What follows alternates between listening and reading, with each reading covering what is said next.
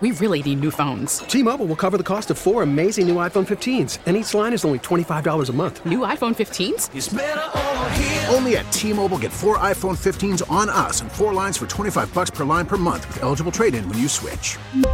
Minimum of 4 lines for $25 per line per month with autopay discount using debit or bank account. $5 more per line without autopay, plus taxes and fees. Phone fee at 24 monthly bill credits for well-qualified customers. Contact us before canceling account to continue bill credits or credit stop and balance on required finance agreement due. $35 per line connection charge applies. See T-Mobile.com. We get it. Attention spans just aren't what they used to be. Heads in social media and eyes on Netflix. But what do people do with their ears? Well, for one, they're listening to audio. Americans spend 4.4 hours with audio every day. Oh, and you want the proof? Well, you just sat through this ad that's now approaching 30 seconds. What could you say to a potential customer in 30 seconds? Let Odyssey put together a media plan tailor-made for your unique marketing needs. Advertise with Odyssey. Visit ads.odyssey.com.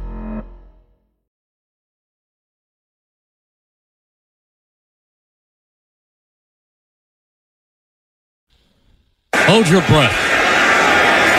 Ball is spotted. The kick is away. And the kick is... It's gone! And the Eagles win! This is that dream I talked about. They win! He's had this dream before. 61 yards! The longest kick in Eagles history. Well, there you go, Mike Sealski. September 24th, 2017. Eagles 27, Giants 24. Jake Elliott, who had just gotten the job, wins the game. Unbelievable. 0:07 on the clock. Actually, there was less than that because that was after the pass completion to Alshon Jeffrey. And Jake Elliott crushes the 61-yarder to win the game for the Eagles. Why are we playing that today, Mike Sealski? I think there's a football game tonight, Glenn. Well, yes, there is, and it's the Eagles-Giants.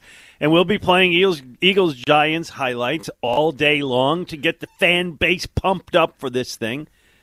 But beyond that, Mike, let me run this by you. I think the people need it a little bit. I think the world, and in many respects, the local fan base has lost a little confidence in the Eagles all season long. This was the best team by a lot in the NFC. If not the entire NFL, no doubt. They were going to the Super Bowl. Then came Chicago. We know a lousy game by offense and defense, the one where Jalen Hurts gets injured, and the 2 losses with Minshew, and the game against the Giants backups where the Eagles didn't show very little, did just enough to win. They haven't won the turnover battle in 4 games. And here we are, Mike.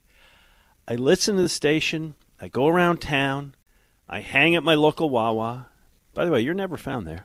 Funny how that works out. And there's been a loss of confidence. The coaches don't have it. The game plans don't work. And so I come to you, Mike. I don't want to rip people for what they think, and I kind of see why. It's been a month since we saw that version of the Eagles. But I disagree, and so the question I start with you is, has this team lost its mojo? I don't think it has, Glenn, and I think in one of the things you mentioned there, you put your finger on why. It's been a month, more than a month actually, since we've seen this team really as it's going to be tonight, with Jalen Hurts, with the healthy Lane Johnson, with C.J. Gardner-Johnson back in the secondary. Obviously, Avonte Maddox being out of the lineup is not good, but that's a loss that you would hope Jonathan Gannon can make up for. But I think that's what is driving so much of the anxiety, is this feeling that, well, we haven't really seen the Eagles as the Eagles were when they were great in a long, long time. I also think that we've gotten accustomed here in Philadelphia, if you've followed the Eagles for, 5 years, 10 years, to seeing this team not miss a beat when the backup quarterback goes in, and in some cases thrive and excel when the backup quarterback goes in. Obviously, Nick Foles. Win the trophy, right? Win the trophy. Jeff Garcia in 2006. A.J. Feely in 2002. And so we forget that when your starting quarterback gets hurt and that starting quarterback is an MVP candidate, the team is going to be worse for it on average. And that's what happened here, too. It's easy to look back at those Cowboys and Saints games and say, yes, the Eagles didn't play well, but they didn't have Jalen Hurts either, and they have him back tonight. And I also think the final factor, and obviously I think we're going to get some callers today who probably bring this perspective, is that if you are part of the history of Philadelphia sports, if you've been following it, then you have losses in your mind that weigh on you. You have the 2002 Eagles and the 2011 Phillies and the 2021 Sixers playing the Atlanta Hawks in the second round and the 1996 Flyers who were supposed to win the Stanley Cup. It's I don't think you need to recite every heartbreaker in history, but I understand your point. Yeah. Point made. Point made. So I think there's a lot of back to 1964 on this one. Well, we don't have to. I wasn't alive then, but okay. You were married with 2 kids at the time, I think, right? Not exactly, but yeah, second grade. Yeah, but that's all of that plays into it. All of that plays into it. Okay, and very well spoken. I do think that all plays into it. And so before we get into the specifics of the injuries and the exact status of the team, because you kind of hit on something with this city being Heartbreak Hotel, and I think that's certainly true. Is it also true that in this town we prefer to be the underdog than the favorite? Oh, absolutely. Right. We were more confident when we were tugging on those rubber German Shepherd masks 5 years ago.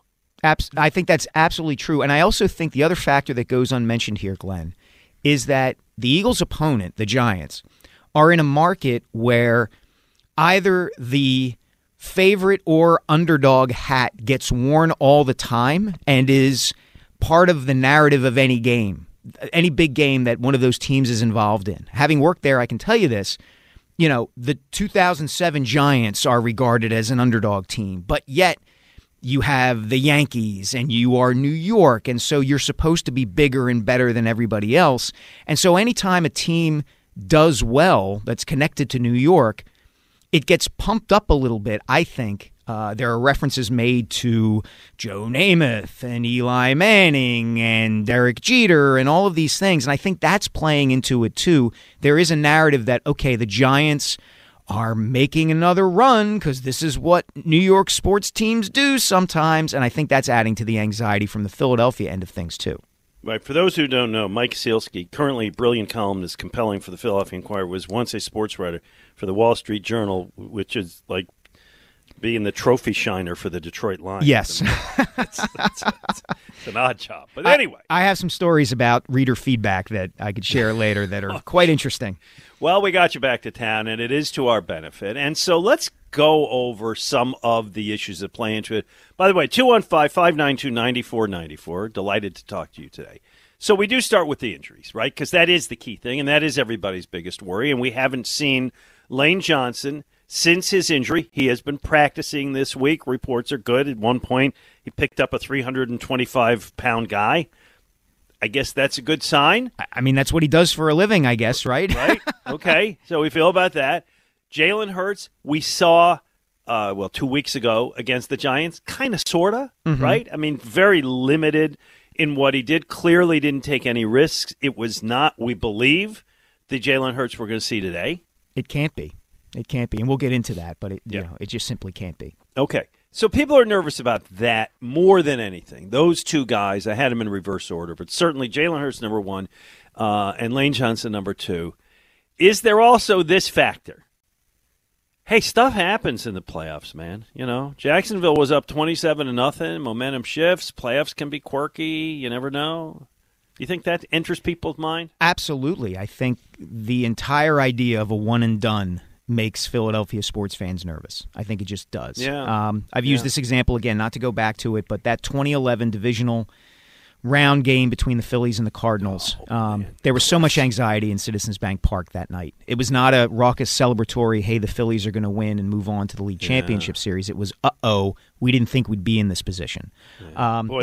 That one will always stick with me. The ending of the tragic Othello ending at the end of the hero on the ground with the torn Achilles. Yeah, and look, I think, Glenn, the natural physical position for a Philadelphia sports fan is a defensive crouch. Like, they don't want to get hurt.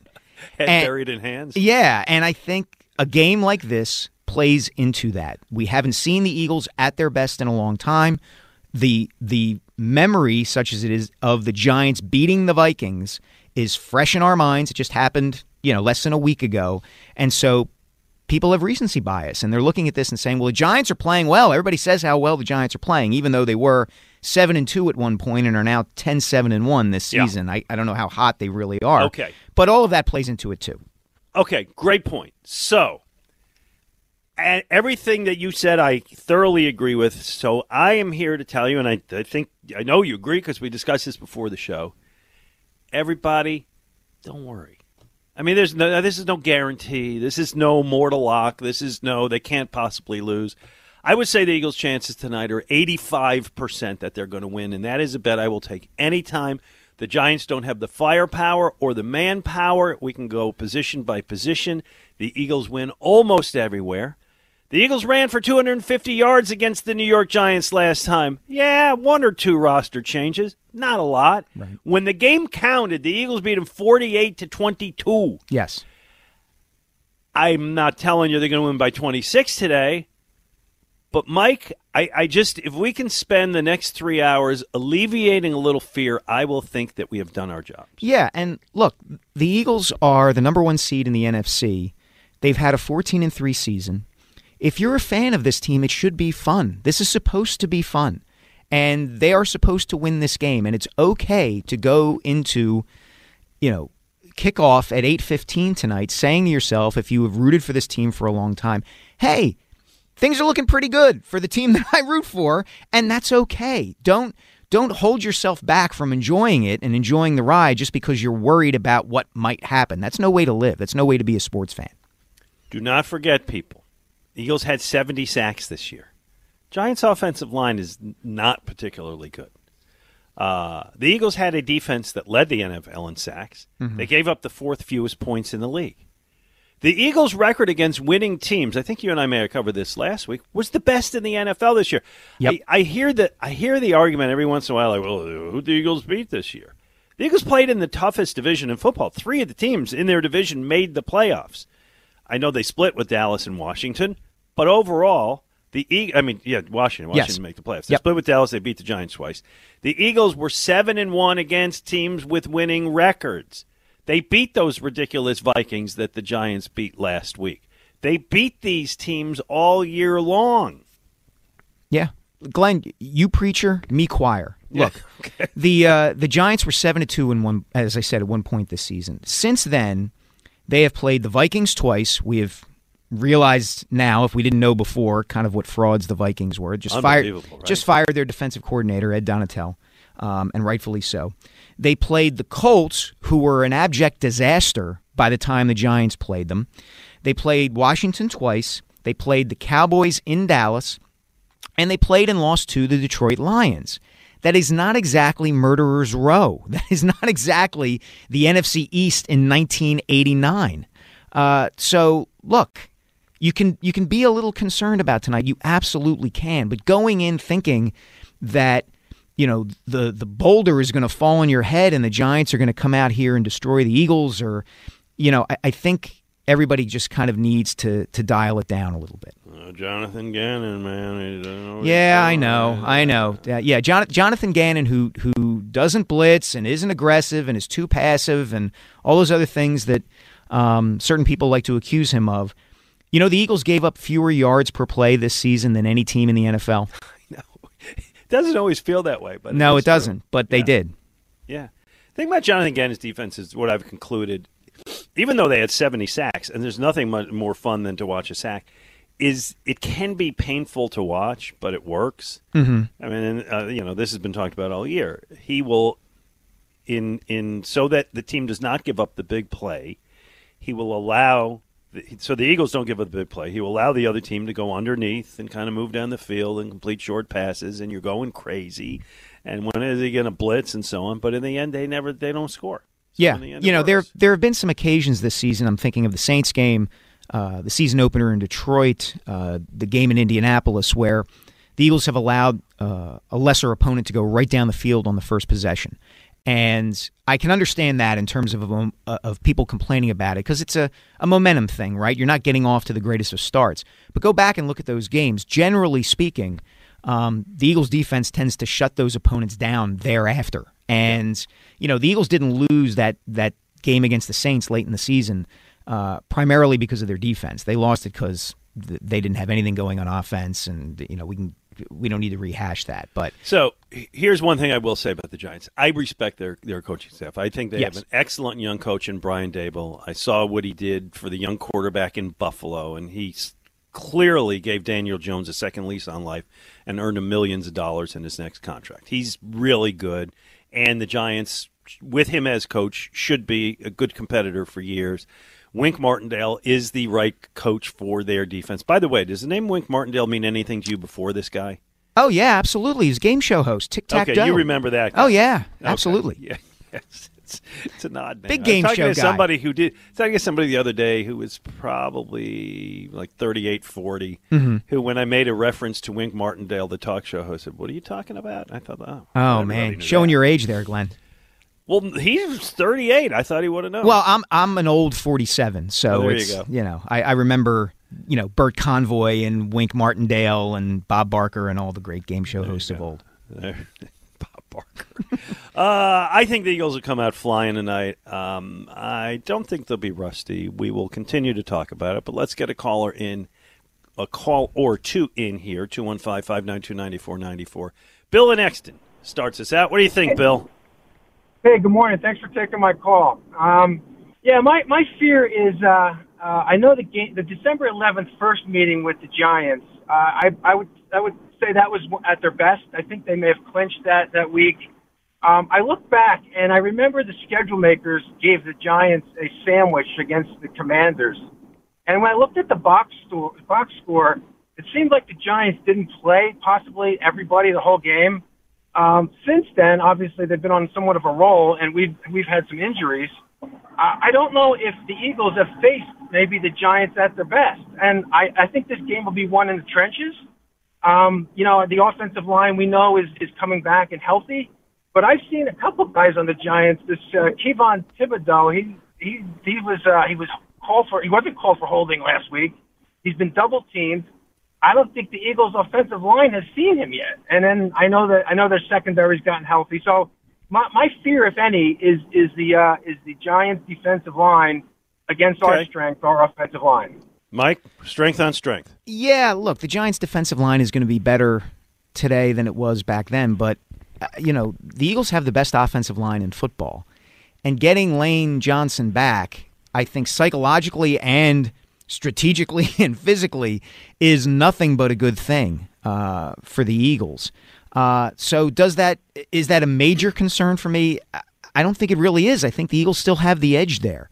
Yeah. I think it's going to take some kooky things happening. The Eagles play carelessly, fumbles, things of that nature.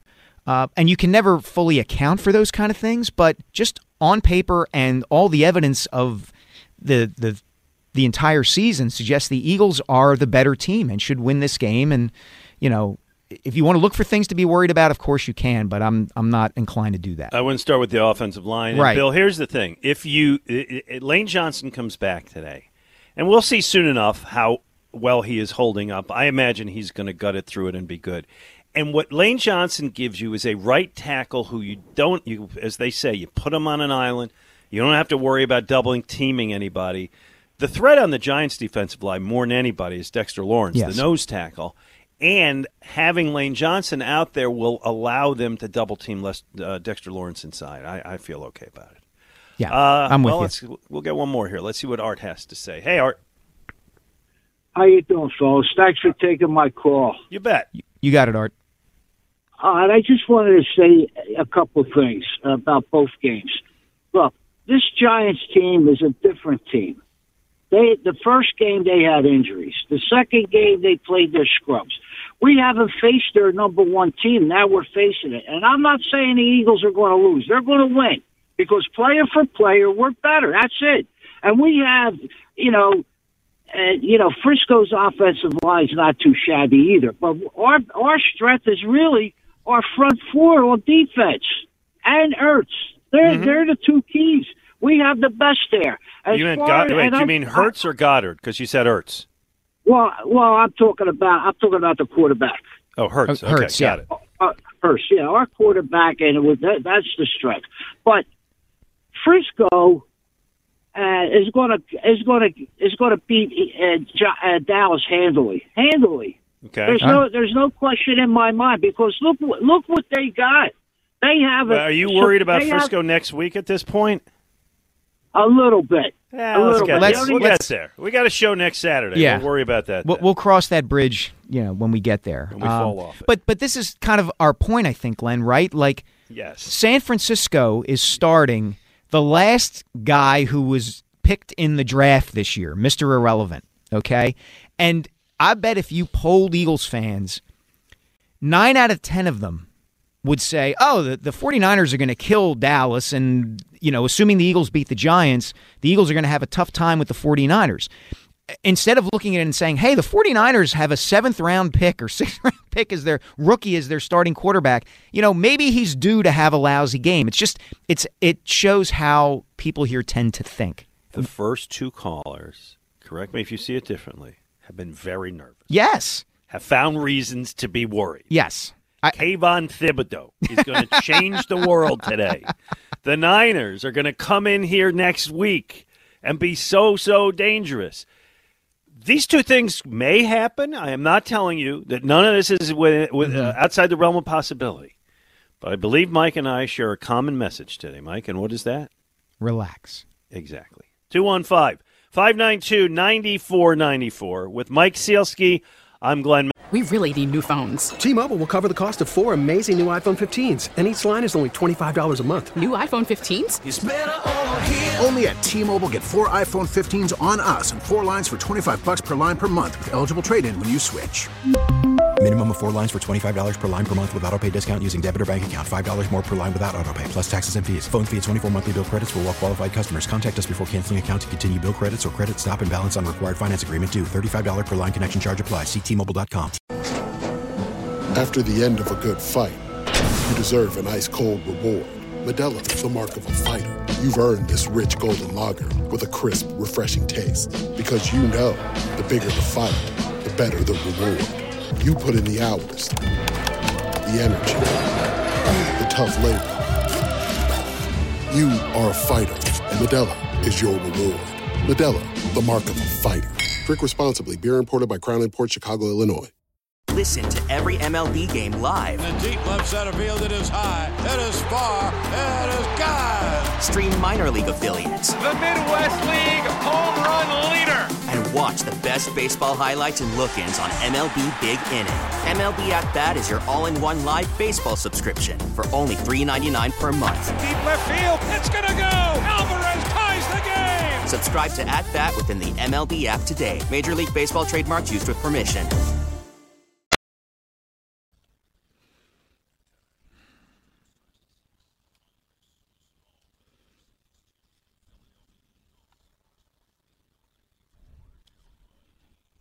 The ball is spotted. The kick is blocked. It's blocked, but it's picked up by Zentejas, and it's lateral back and running in for a touchdown. The Eagles win. Clyde Simmons, I think, Merle. Brought down. The miracle of the Meadowlands 10 years later. That's Merrill Reese, of course, with Stan Walters playing the horns. And Mike, I was at this game. This is an old school game. This was one of the other miracles at the Meadowlands. I'm going to take you all the way back to 1988. Mm-hmm. Eagles are playing the Giants. It's in overtime. 3 minutes into overtime. Eagles pick off a pass, pick off Jeff Hostetler. They get it down to the 13. Buddy Ryan's the coach, calls for Luis Zendejas, future enemy of the people, to attempt a field goal, 31-yard field goal. Future bounty victim. Right. It's blocked by Lawrence Taylor. Mm-hmm. And bounces right into the hands of Clyde Simmons, who's blocking on the field goal attempt, who picks it up at the 15 and runs it in. And the refs couldn't tell if it was legal because there's a certain rule, like behind the line of scrimmage, in front of the line of scrimmage. And ultimately, they throw up their arms and touchdown. Bill Parcells goes crazy. The Eagles win, an oldie but a goodie. And I was there for that one when I was with the Philadelphia Inquirer, and it was... it was great. You know, Glenn, just hearing that clip, I got the strongest sensory memory. I can remember exactly where I was when that game took place. I was 13 years old. I was sick. I was lying on the couch at home, and I remember watching that game with my mom and dad, and just it's amazing how hearing a clip like that can bring back. It's like I'm there again. It's like I'm back, in my parents' house, watching Randall Cunningham and Reggie White and those teams from the late '80s and early '90s. It's amazing what a soundbite like that can do. The memories of sports can really take you there and take you to where you were and put you back on that couch and so on. In a minute, we're going to get to a column that you wrote earlier this week about what's at stake for Nick Sirianni, but let's get a call or two first. Okay. Let's talk to Mike, who's got some confidence in Jalen Hurts. Is that correct?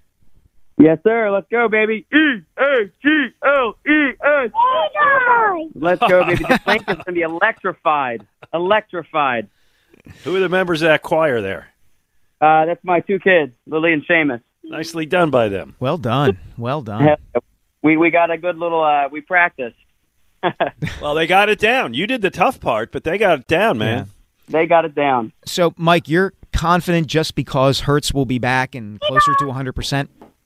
Yes, I am 100% confident that Jalen Hurts is going to throw the team on his back. We're going to rush all over that defense. Miles Sanders, A.J. Brown, I'm 100% confident. I have no worries about the game tonight. All right, so my last question is, how old are these little guys? 8 and 4. All right, how late do they get to stay up? We're going to try halftime, see how they act. They got to be good, though. There you go. Good luck with that. You might have to ply them with some candy and chocolate and soda to get them to the finish line there.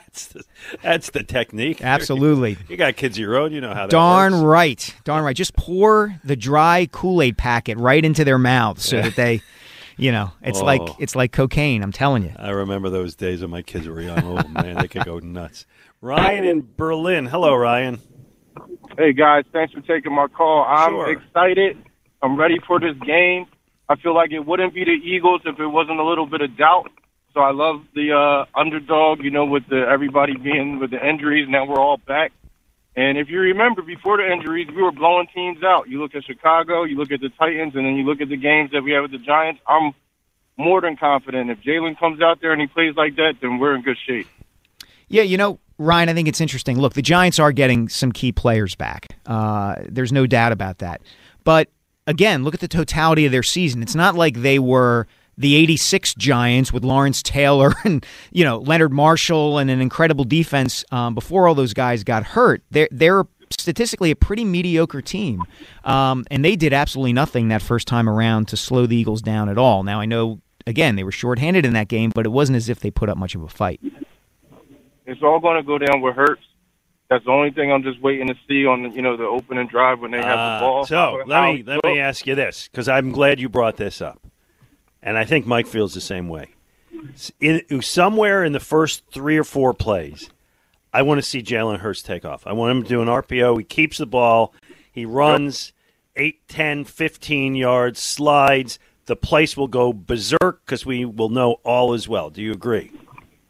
I totally agree. I mean, I get the last game. He had to play that game, but we have to. If we see that, we know Hurts is back, and I feel like that's it. We know this season he's our MVP player, and everything is drawn off of that. And I'm excited, and I'm ready. Go Birds! You got it. Go Birds! Good stuff. Thanks, Ryan. There you go. Yeah, Glenn, I do agree with you. I think both emotionally for everybody at the link and the whole idea of home field advantage and getting people excited.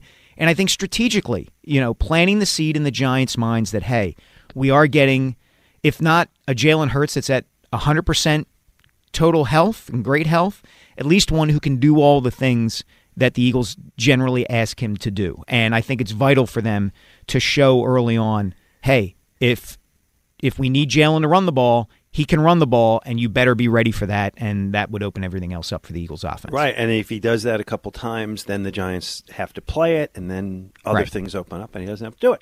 All right, you had a column earlier this week that I understand, but in a certain way it plays into the, oh, my God, bad things can happen. Yes. Let me read a line from it, and then I'll take it. I'm going to do a dramatic reading of Mike Sealski. Okay. Right? All right, I'm a professional actor, Well, this is true. Yeah, I feel like a playwright who's getting his work interpreted by, Marlon Brando. Laurence Olivier. Yeah. Right. There are certain games that an Eagles head coach cannot afford to lose, and Nick Sirianni faces one of those Saturday. There are certain games that change the perception of an Eagles head coach in Philadelphia, and for Sirianni, this divisional round game against the Giants is exactly that kind of game.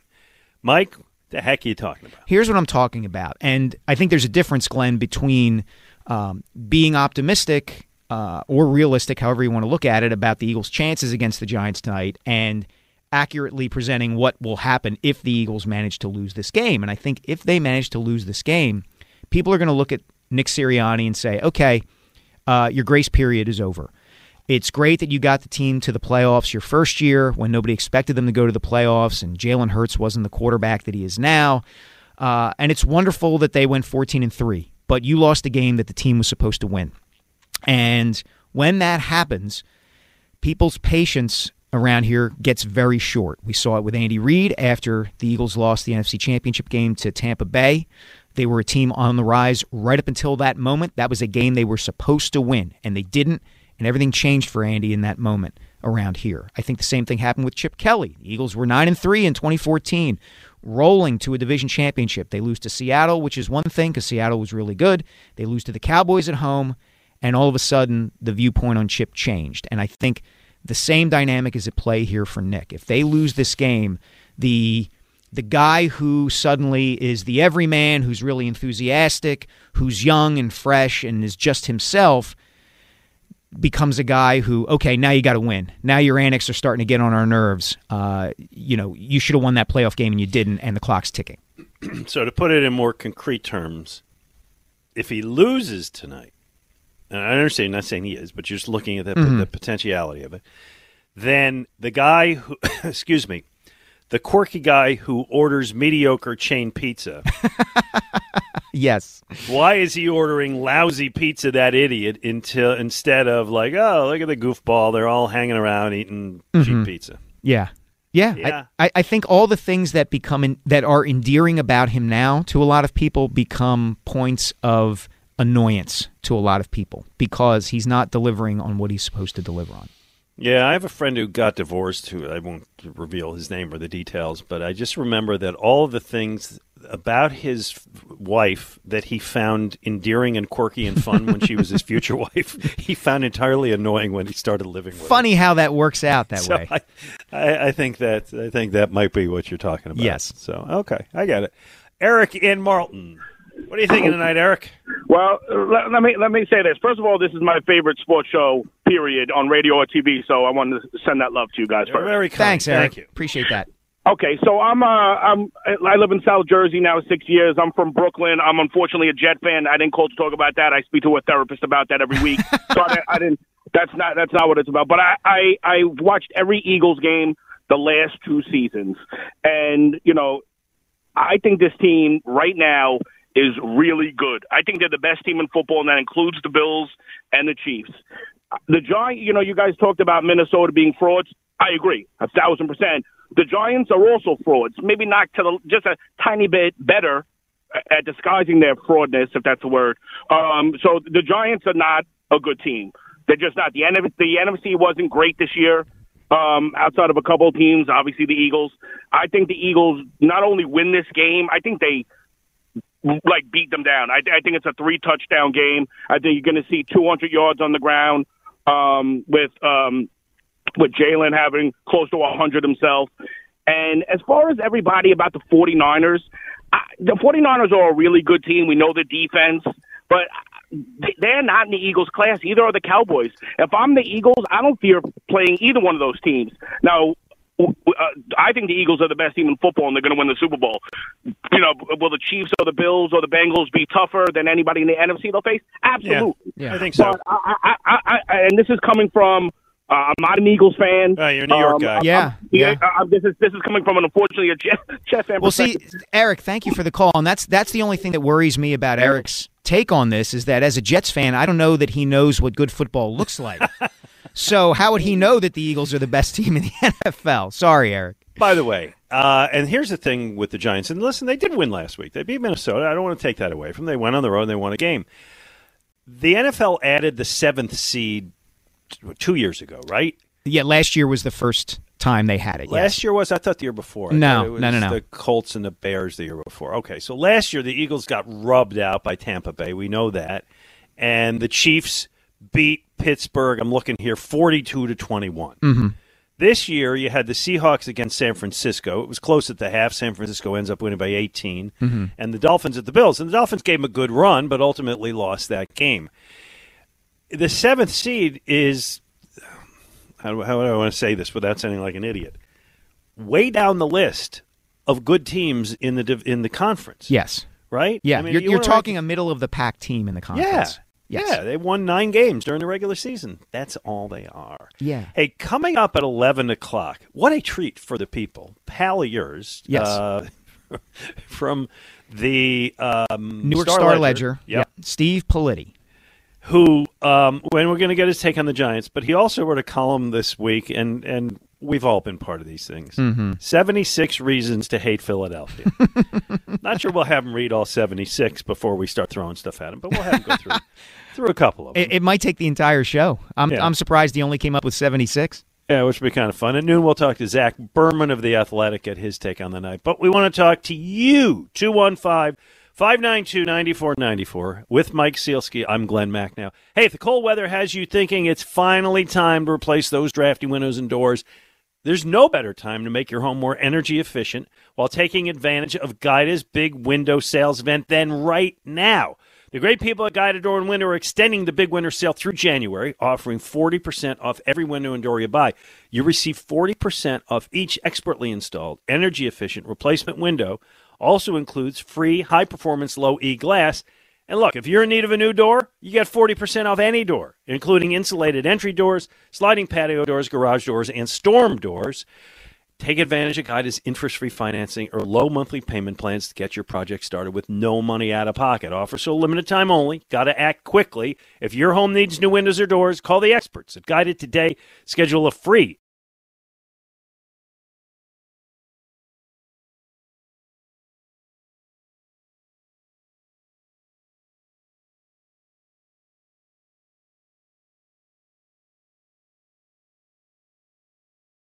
Detmer just re-signed, puts it up, and Akers drills it.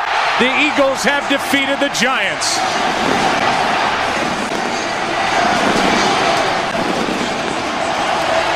Jeff Garcia, David Akers, and the Philadelphia Eagles, their run continues. They've won 6 straight now, and they just defeated their division rival, the New York Giants. The last play of the game off the left foot of David Akers, 38-yard field goal good. And a 3-point win for Philly. They are off to New Orleans next week. January 7th, 2007. What do you remember about that one, Mike Sealski? I remember covering that game and then heading to New Orleans, as Joe Buck said, the following week to watch the Eagles lose to the Saints in a game they could have won to get to the NFC Championship game. The pass at the end. Yeah, the false start call. Was it Matt Schobel, I think? Maybe. Was the one who caught it. I forget the name of the guard who committed the penalty that wiped out a 4th down conversion. That might have led to a game-tying field goal. Yes, then Andy punted. Yes. Yeah. By the way, just to correct, I was right. This is the 3rd year of the 7th seed in the playoffs. My bad. That's all right. 2 years ago, it was Indianapolis losing to Buffalo, and New Orleans beat the Bears 21-9. So this is the 3rd year. And the 7th seed, listen, the Giants beat Minnesota. It's the first time a 7th seed won. Well, no, the Giants were the 6th seed. We got that wrong. The Giants were the 6th seed? Yeah. Okay, so I was 1 for 2. Yeah. Seattle was the 7th seed, and they lost to San that's Francisco. right, and they got crushed. Yep. Yeah, when I mentioned them. All right, well, there you go. You know what? Let me go to the phone so that I stop saying stupid things. Although that's not necessarily going to do that. Kenny in Downingtown. Hey, Kenny. Hey, how you guys doing? Doing great, Kenny. Taking my call. Sure. So I got to say, here's what I'm hanging my hat on, and you tell me what your thoughts are. Most of Philly, of course, typically pessimistic, but what I'm hanging my hat on is this team is absolutely ready to roll. We got one team that's just happy to be here, and we got another team that was expected to be here. And I'm talking from the top bottom. I mean, heck, what was the Giants' off-season moves? They gave us their best corner, So here they are feeling like Cinderella. And at the end of the day, when it comes to this game, we know the Giants are probably going to be able to give us one momentum shift. I don't know when that will be. It may be at the start of the game, later in the first half. early in the second, whatever that is. Eagles haven't had a turnover in a while. Need that. I hear what you're saying, and I hope it's correct, and I certainly am not going to argue your premise. I was with Ray Dinger the other night, and we did a Q&A up at Puddler's Kitchen and Tap up. And Glenn, remind me again, who is Ray Dinger? My former partner. Oh, yeah, him. Right. Gotcha. Anyway, he said that he senses, and again, this is not to scare anybody, that the Giants are embracing the underdog role much as the Eagles did 5 years ago. Doesn't mean they're going to win today, but they don't know it's a show. They think it's a damn fight.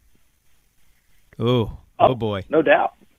So 5 years ago, we were the number 1 seed, and everybody was doubting on us because of a backup quarterback. So I think Jalen Hurts and the crew is ready to rock and roll.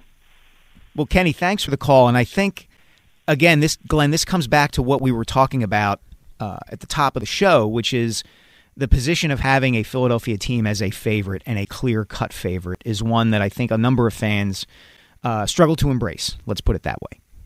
Yeah. Sure. And so it's hard.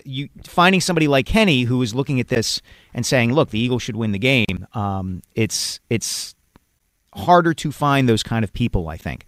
I thought Eric, who called early in the show, being a Brooklyn native, I thought his perspective was interesting. He's certainly a much more kind of neutral party to all of this. He doesn't come with all the emotional, historical baggage of being a Philadelphia sports fan. And so he looks in and just says, "Hey, I've watched your team all year, the last 2 years. They're really good. They should win. I'm from Brooklyn." Thanks. All of this said, and however people may be feeling deep down inside, the energy tonight at that place at kickoff is going to be fantastic. Yeah. And the home field 3-point advantage is going to be more than 3 points. It's going to be a great crowd tonight. The weather's going to be fine. It's going to be about 35 to 40 degrees. Supposed to rain tomorrow, but be fine tonight. People are going to get there early.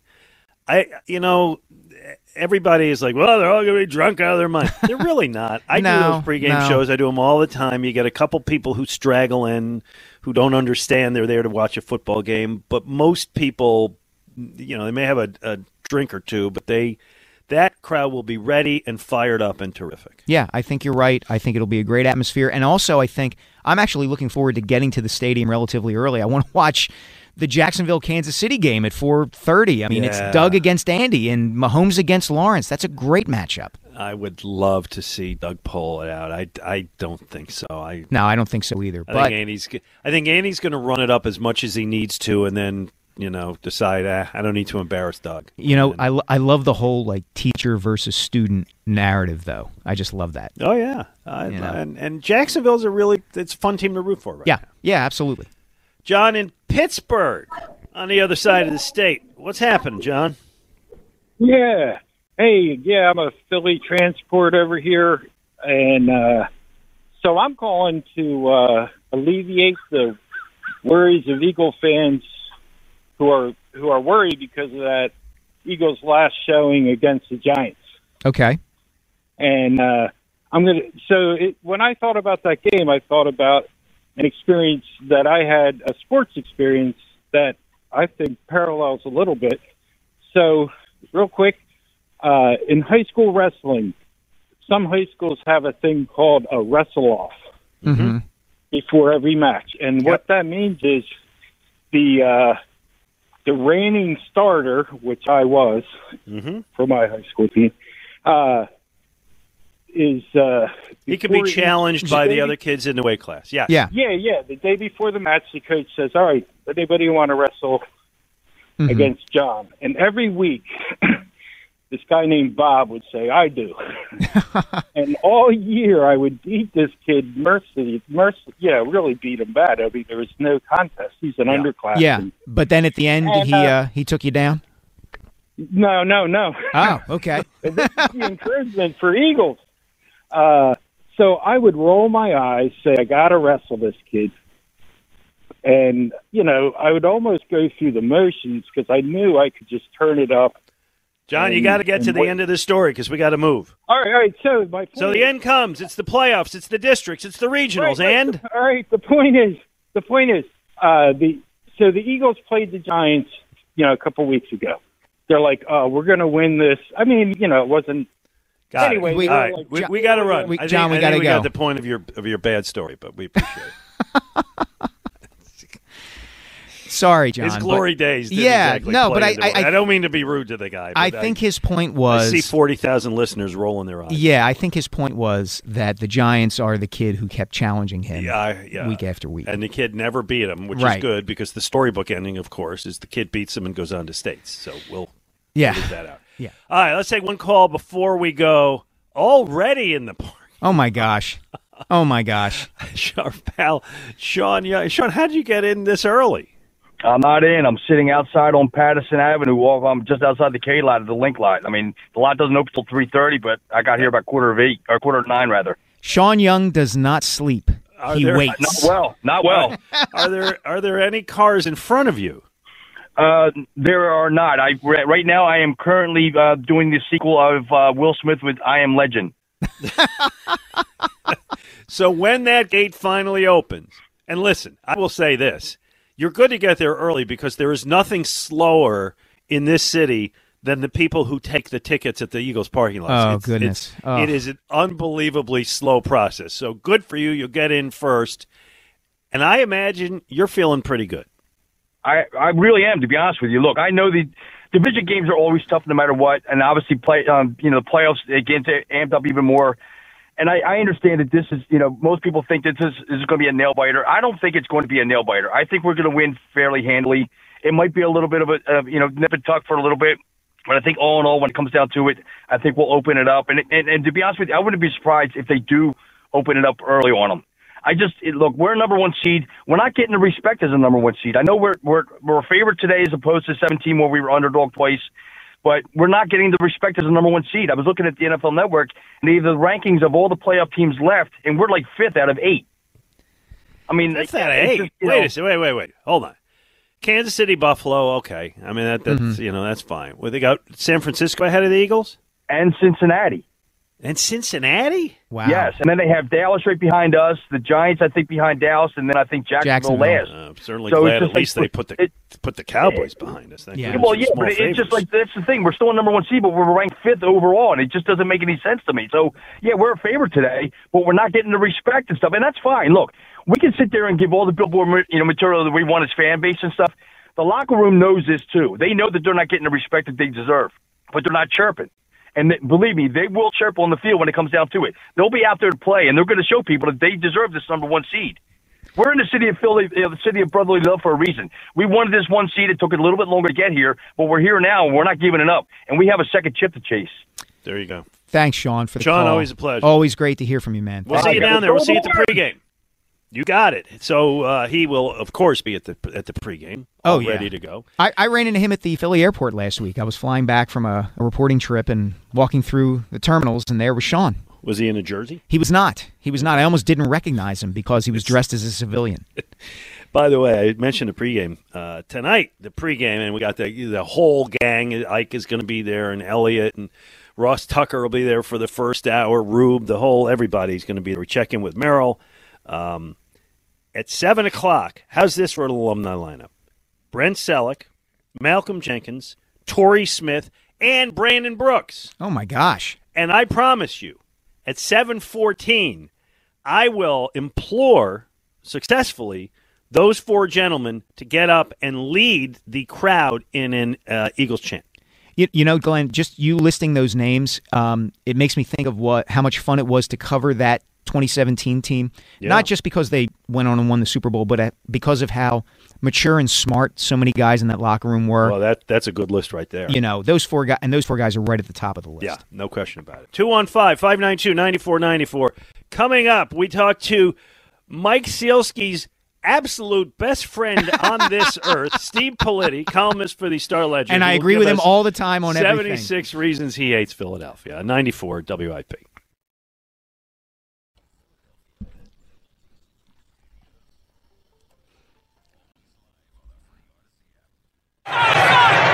Matt dodged the punt. It's a high snap. Gets it away. It's a knuckler. Jackson takes it at the 35. Picks it up. Looks for running room. He's at the 40. He's at the 45. Midfield. He's at the 40. He's going to go. Deshaun Jackson. I don't care if he jumps, dives. He's running around.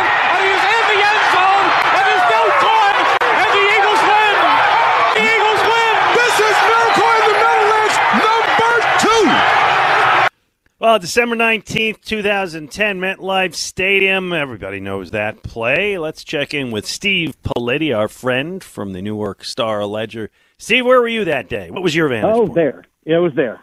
Press box. Remember it well. That was something else.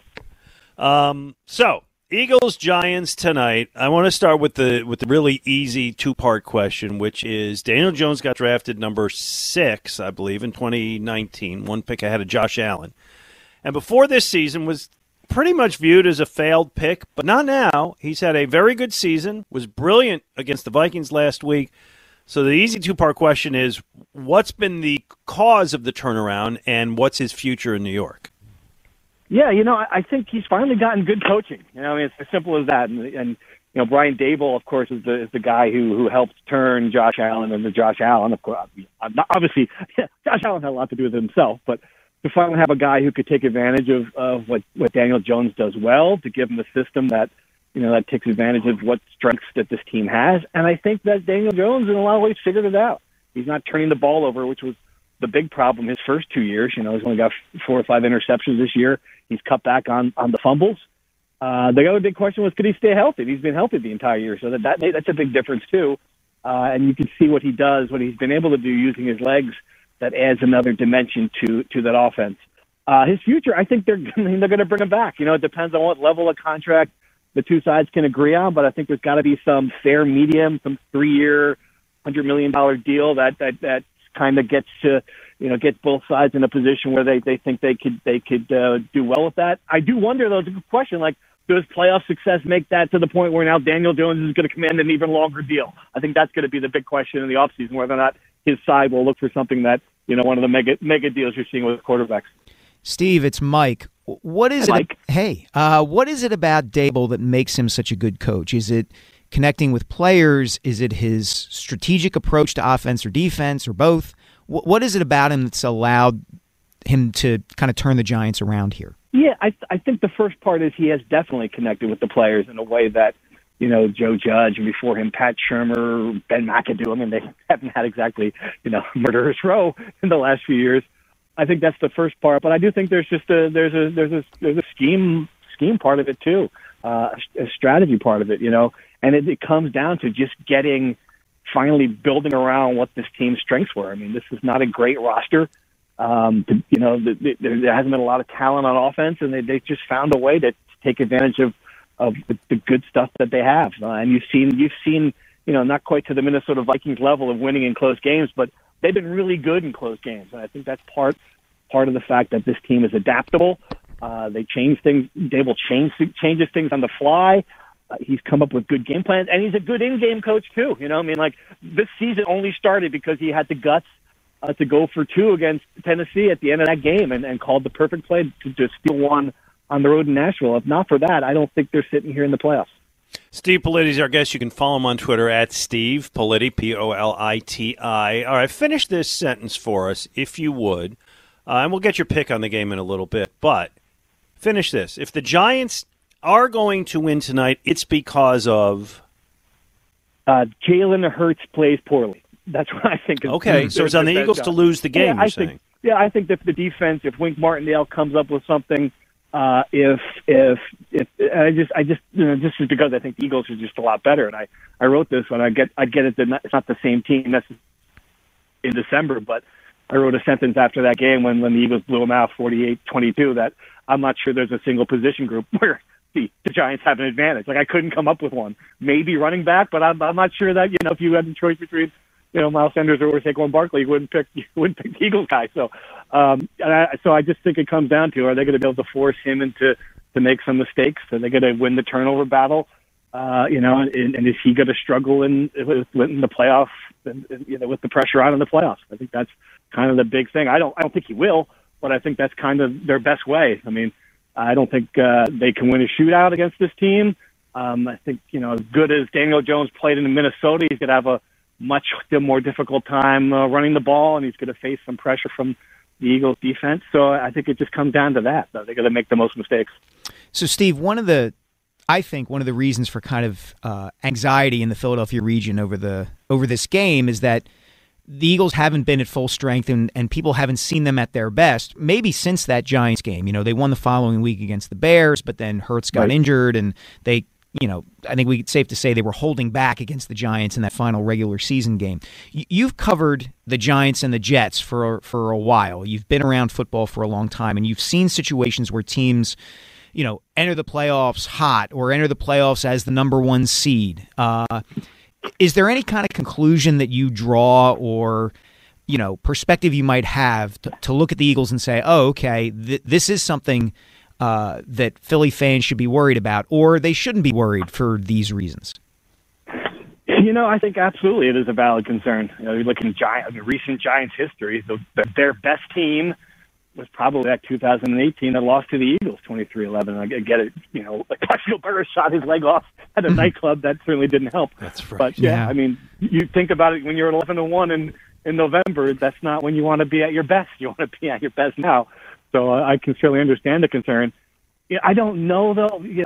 But how many times have you seen the exact opposite? I guess is the question. Like how many times has a fan base been worried, and you get to the playoffs, and now they've had basically 3 weeks to rest, to make sure Jalen Hurts is healthy, to come up with a game plan. I mean, I have to imagine that puts him in a better position than the Giants having to travel to Minneapolis on Sunday, a short week, the whole thing. I mean, if you were to take one of the two positions, you'd rather have the home game on essentially 3 weeks rest than what the Giants are going through.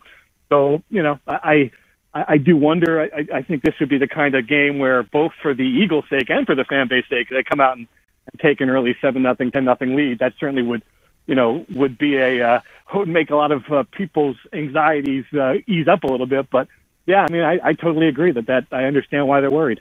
I think you read it pretty well. All right, Steve, I want to transition, if I may, to something you wrote this week, but I'm going to do it by playing a clip from earlier in the week that Dexter Lawrence said up there about. I think it's pretty self-explanatory. It's him talking about his mom going to the game tonight. I know that fans going to be out there, and, I hope we travel well. How do you describe that environment? Like you said, gritty. Hard nosed. I told my mom she can't come to the games because she'll go back at them. But it should be fun, and I'm excited. All right. You wrote a piece earlier this week, and you found all the familiar tropes. I'll give you credit for that. 76 reasons to hate Philadelphia. I'm just going to read the beginning and then maybe one or two others and kind of get you to explain your thought process here other than poking a stick at us. This is specifically for readers who live above Exit 7A on the New Jersey Turnpike. This is for everyone who will not be among the Santa booing. Really? Really with the Santa? That was number one. Come on, you're going to. That was 1968, right? It's recent, though. Think about how long the universe has existed. Yeah, right? I mean, it's not that long ago in that time. Good comeback. Santa booing, horse punching, stadium jail needing, WIP drunk dialing. Hey, that's us. Those are our people. Fans swarming the parking lot hellscape outside Lincoln Financial Field in their tattered AstroTurf green jerseys this weekend. Well, you got 7 of them right there. Right there. Yeah. Your basis for deciding to write this and stir it all up. Just have some fun. And I talked to Silsky understands this. It's like when you're doing the playoffs, you got to come up with 4 or 5 column ideas a week, and then when you're covering an underdog, you kind of shoot your load in the first week because you don't know if they're going to be there the next week. And then they win that game. You're like, oh boy, we got to come up with 5 more ideas. So you can only imagine the boat I'm going to be in if they win this game. But yeah, just have some. And the fans took it with it. They really, I had a lot of just really funny responses and replies, and some of them were like really like one guy. They take offense to like one thing in particular. Well, I'm about to do that. I'm actually going to say.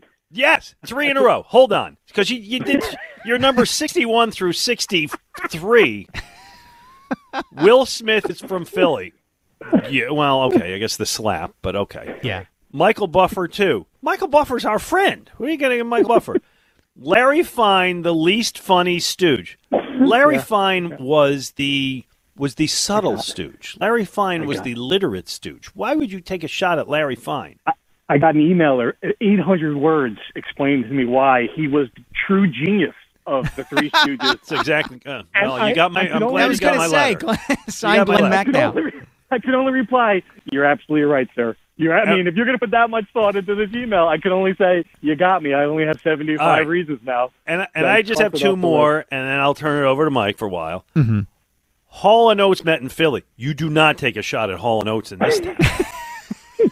You don't.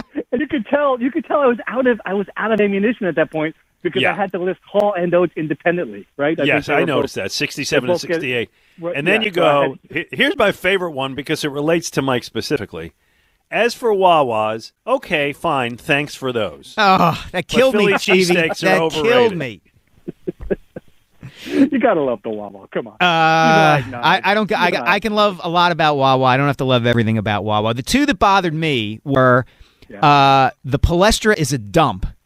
Yeah, that was probably overstated. A little bit. Yeah. And then you made a reference to a training room in the Spectrum, which would have been funny if the Spectrum still existed. Did they build those? Yeah. I'm sure the DNA still about exists 15 years ago. Rubble. Yeah. There's still some Dave Schultz teeth in whatever rubble was knocked down, though, right? I would think so. If I yes. dug there in the ground, you would find some evidence of Dave Brown's. There's something. There is, and it's it's funny, Steve. Glenn and I were talking about this early in the show, and I made the point that New York, in some ways, as a sports market, can kind of be whatever it wants to be in some respect. Yeah. There is the element of we are New York, we are the town of the Yankees and greatness, and we are the cultural and financial capital of the world. And then I think your sensibility as a columnist certainly tends more toward the North Jersey market, connected to New York, and that North Jersey market is much more Philadelphia-like, I think, in its sensibilities. Yeah, no question. Yep, absolutely. We have more in common with you guys than we probably do with whoever's living in Battery Park. You're completely correct. Yeah. Well, Steve, it is a really fun and funny and outrageous column, which I enjoyed. Steve Politi, follow him at Steve Politi on Twitter, NJ Advanced Media, and the Newark Star Ledger. Thank you, not the Bergen and Record. Can I just say one more thing? If Gritty, if you're listening, Gritty, I apologize. That was an unnecessary shot, too. And it's just jealous because we don't have good mascots up here. We don't. No, you Giants don't. have one. Yankees don't have one. Can you imagine if the Jets had a mascot? Holy cow. No, the closest. That'd be a disaster. The closest two you have are Mr. Met, who's not very good. Oh, terrible. Baseball head. And Patrick Warburton for the New Jersey Devils, the putty on Seinfeld. He's a mascot. Absolutely. He embraces it, yes. Got to support the team. Real quick, Steve, what's your prediction tonight? I'm going with the Eagles by, I don't know, give me like a 31-21 kind of game. That sounds like a very good score. Actually, almost identical to mine. Steve, a pleasure. We'll have you again. Thanks so much. Thanks, gentlemen. Enjoy. Take care. All right, there you go. Thanks, Stevie. He's a terrific columnist. He is absolutely a must-read up there if you care at all or are interested in it at all in the New York sports teams. And I like him in part because he doesn't like writing about baseball. He just won't do it. And I think that takes guts in the New York market to say, I'm not writing about baseball. Yeah, but you're talking to I'm an old seamhead. I love reading about baseball. I love writing about baseball. I love watching baseball. I know you and I have discussed it among the four sports. You have baseball as your number 4. Yes, now I do. But, I have baseball now as my number 2. And it's many, many years been my number 1. I'll say this, Glenn. The opportunity to watch Trey Turner every day and the rules changes that are coming to the sport may end up moving baseball up on my list. Rumor has it you may have a Trey Turner column coming down the pike. I do, in fact. I went down to Raleigh last week to talk to people about him because he had gone to college at NC State. So that's on the agenda. Looking forward to that. All right, let's sneak at Kevin in Quakertown. Before the break, Kev, what do you think? Hey, how you doing? This is how you doing, guys? Yeah, good. I'm a long-time listener, first-time caller. I think the Eagles are a 2-touchdown winner. I don't really see any need for the Debbie Downers to get upset like they are. Hear a lot of it. My big question was for you guys is this: we don't hear much about the third-string quarterback book. I'm not saying that we want to invite him into a playoff game. What? But let's say, for instance, if something would happen that Jalen couldn't finish a game. No. Do we bring back? No. No. You have no choice. This kid's never played a down. No.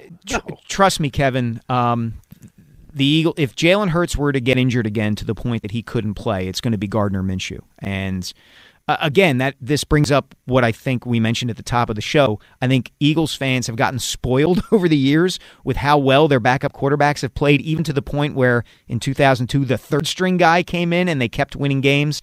If the Eagles have to play Ian Book, they're in deep doggy doo-doo. Of all of the calls I anticipated to get today and all of the names that we might be talking about on the roster, I think Ian Book would not have cracked the top 100. He would have been. I think he would have been behind some guys who don't play anymore, but just happen to be, part of the Eagles-Giant rivalry. Hey, we were Clyde Simmons in here. Clyde Simmons is more relevant than Ian Book. If we get Reggie Brown and Juquay Parker in here, then we're really digging deep. 215-592-9494. We'll take your calls coming up with Mike Sealski. I'm Glenn Mack now on 94.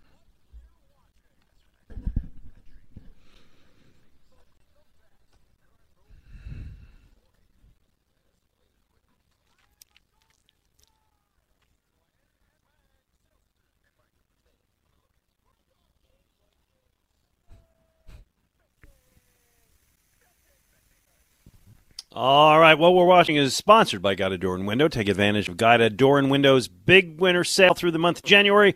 Receive 40% off all windows and doors. Call 1-877-GO-GUIDA or visit them at GoGuida.com. I don't want to spend a lot of time because it's, we got pressing Eagles business, so I don't want to get too sidetracked by TV. But I will just quickly tell you that I checked out this week Season 2, Episode 1 of Your Honor on Showtime, which is the great show starring Bryan Cranston as a judge in New Orleans who happens to have things go very, very wrong for him. I loved Season 1. It's funny. I was talking with our producer, Kyle, during the break. He hasn't watched it. He said he saw it, got some bad reviews on Rotten Tomato. Wow. I thought Season 1 was a terrific show, and Episode 1 of Season 2 picked right up. It's on Showtime. If you don't get Showtime, you know what? Get it for a month and watch this, and there are a couple other shows, and then get rid of it. I think Succession is on Showtime, so you should watch that. But are you a guy you watch Your Honor? I do not. I don't have Showtime. You know what? You've recommended spend $12. But here's the thing, Glenn. You've recommended this before. Where get the channel or the streaming service for a month and then cancel it. I am so absent-minded that I will forget which ones I have and which ones I don't, and which ones I should have canceled and which ones I haven't. Point taken, because I think I currently subscribe to about 6. But yes. Okay. One other TV thing I want to talk about is let's talk about the broadcasters. Okay. And we'll go with I'll give you the lineups today and tomorrow for the games. It's going to be just a fun smorgasbord of watching football. So we start with Jacksonville, Kansas City, NBC, 4:30 today. Mike Tirico, Chris Collingsworth on TV. Your review of that squad. I like Tirico a lot. I think he's really good. I think he knows when to talk and when not to talk, and that is an underrated skill in a play-by-play guy, but one that I think we're all kind of aware of and make notes of when somebody fails at it, and I'm going to mention somebody in a second who fails at it miserably. Collinsworth, I could take or leave, to be honest. I think he's too much the kind of thing anymore. I'm getting a little tired of him. I think Collinsworth is very smart. I hear your point on him. My other thing with Collinsworth is I think sometimes he roots for a particular narrative. Let's go back to Super Bowl 52, where it became clear that he got caught up in the Tom Brady is going to have this amazing comeback. And ultimately, and I'm not saying this just as an Eagles fan, because I know that a lot of people who are not kind of concluded he was rooting for Brady to win that game. And if you are an Eagles fan, you have every reason to not be happy with that. By the way, on radio calling this game is Kevin Harlan and Trent Green. Kevin Harlan, to me, may be the best play-by-play guy anywhere. I'm a big Harlan guy, and I will say this to your point about Collinsworth and Super Bowl 52. If anyone listening is near Google, look up an article, a piece that a guy named Dan McQuaid, a Philadelphia native and a terrific writer, wrote about the sound that Collinsworth made on the telecast when Brandon Graham forced the fumble on Brady, that he makes. It is hilarious. It is so true. And, if you get a chance to read that piece, you should. Good point. Yeah, that's right. That's right. All right. Eagles-Giants tonight. If you're staying home to watch it, you got Joe Davis, the home run of his life. Mm-hmm. Wait, was that the line? Yeah, the swing of his life. Swing of Bryce his life. Harper. There you go. Thank you. And Moose Johnston, Pam Oliver, and Christina Pink on the sidelines.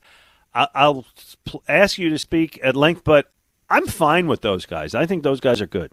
They're fine. Pam Oliver, total pro. Love seeing her on games just because she's been around forever and doing that job, which can be a challenging job at the highest level. Big fan of Pam Oliver. Davis and Moose, I can take or leave. I think Davis tends to be a little canned sometimes, but he's a young guy. He's in his middle. Pass of his life. Yeah, it's the catch of his life. Yeah, but he's in his mid to late 30s, so there's room for him to grow and get better. And I think he's pretty good now. I find him a little canned at times. And I like Moose. I am inclined to sometimes not like ex-Cowboys. I think Moose Johnston's fine. By the way, doing radio on that, Kevin Kugler and Ross Tucker. Oh, perfect. So Ross is going to be at the Countdown to Kickoff show that we are doing tonight from 5 to 6 with me and Dave Spadaro, and then run upstairs and do this thing. So, love it. And by the way, Ross isn't done. We'll get to that later. Because tomorrow, 3 o'clock on CBS, Cincinnati at Buffalo, Jim Nantz on the play-by-play, Tracy Wolfson on the sidelines, and Tony Romo as the color man. I'll put down the mic and allow you to speak at length. I have to be honest here, Glenn. Jim Nantz and Tony Romo form one of my least favorite broadcasting tandems in professional sports. I think Jim Nantz, I use the word canned with respect to Joe Davis. I feel that Jim Nantz has become totally canned. The hello friends, the way that he delivers a game or calls a game now, I find grating. And Tony Romo does not know when to be quiet. I caught and I think you did too, the opening kickoff of the Bills-Patriots game after Damar Hamlin had suffered cardiac arrest in the field. Very emotional moment. Mm-hmm. And the Bills, Nyheim Hines returns the kickoff for a touchdown. And it was such an emotional moment and such an incredible moment that it called for the broadcasters to just be quiet and soak in that moment. And Tony Romo talked all over it. He would not shut up. And it was basic color commentary. Just be quiet. No one wants to hear from you right now.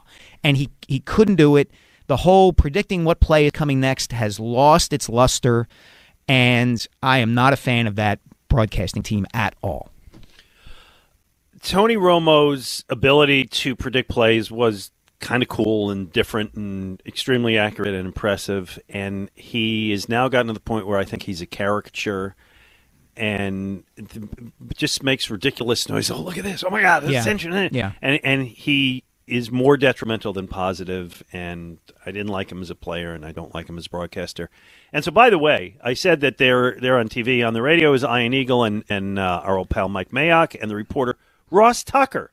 So Ross is doing the pregame with us tonight, then calling the game on the sidelines tonight, and then driving. I talked to him. He's going to drive to, I think, Brockport or Corning after the game tonight, stay overnight, wake up, and finish the drive to Buffalo.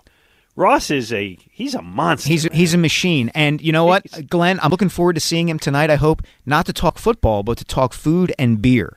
Because if you follow Ross on Twitter, he does his tuck spreads thing where he does a camera shot of what is being served in the press box, and he's always tweeting about the beers that he's drinking and things like that. Just a good guy and really good at his job. Yeah, he puts a lot of pressure on the team to put out pretty good food. He does. So hopefully it'll work tonight because I'm going to be down there all night, so I wouldn't mind eating something. And then the wrap-up tomorrow night on Fox, 6:30, primetime again, and understandably, it's a compelling game. Dallas at San Francisco, Kevin Burkhardt and Greg Olsen, kind of the newcomer to the group on the play, and Aaron Andrews and Tom Rinaldi on the sidelines. I think Burkhardt's a pro.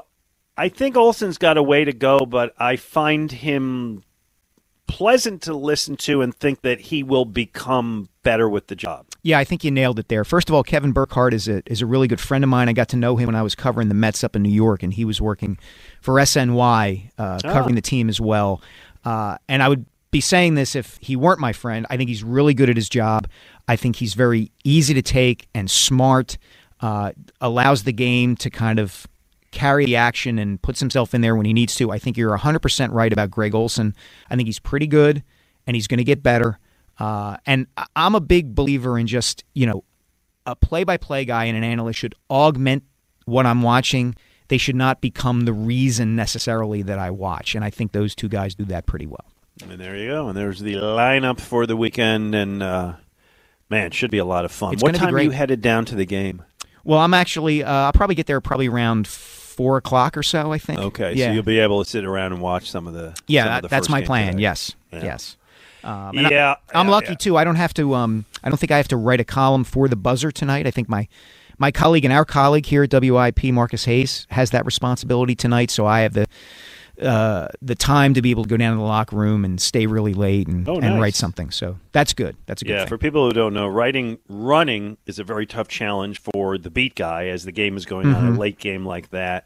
And being the guy who has to file the first column, you tonight get a little bit of an advantage to let the words flow. Let it all just kind of marinate in my writing mind, Glenn. Yep, there you go, Ray. You can be like Ray. You can get locked in the press box in the middle, which happened to him more than once. I know. He's told that story about the Bears-Patriots Super Bowl.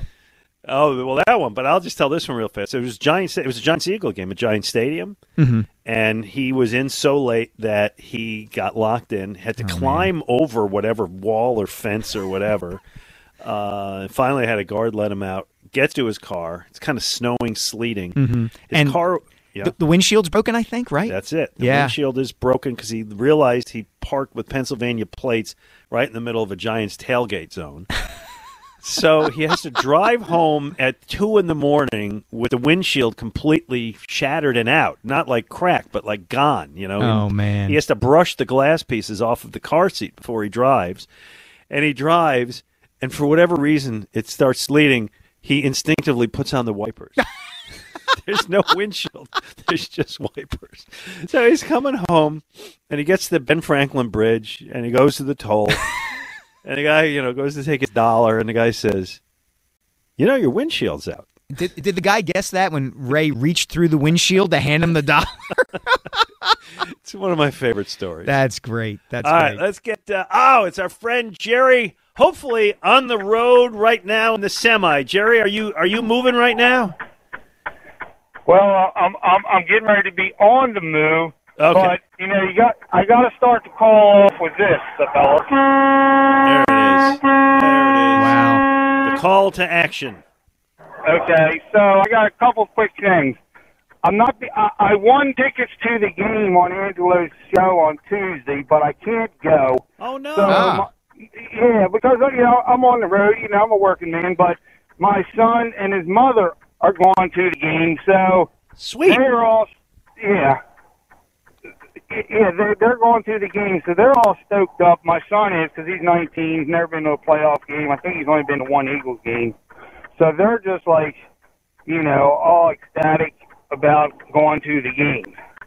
They should be. They should be. It's going to be a heck of an atmosphere, and I think Glenn and I have said throughout the show, Jerry, we think the Eagles will win and should win. Yeah, they're going to actually go and hang with one of my son's friends' families who don't have tickets to the game, but they're just going up the tailgate, and those people are going to Xfinity while my son and his mom are going to the game, which is kind of funny to me. I always so wait before we let you go, because we got to hit a break. Give us your prediction. The Eagles are going to win by at least 10. There you go. So I'll take that. Check out American Vandal on Netflix. It's pretty cool. You'll like it. I'm not going to tell you anything about it, but check it out.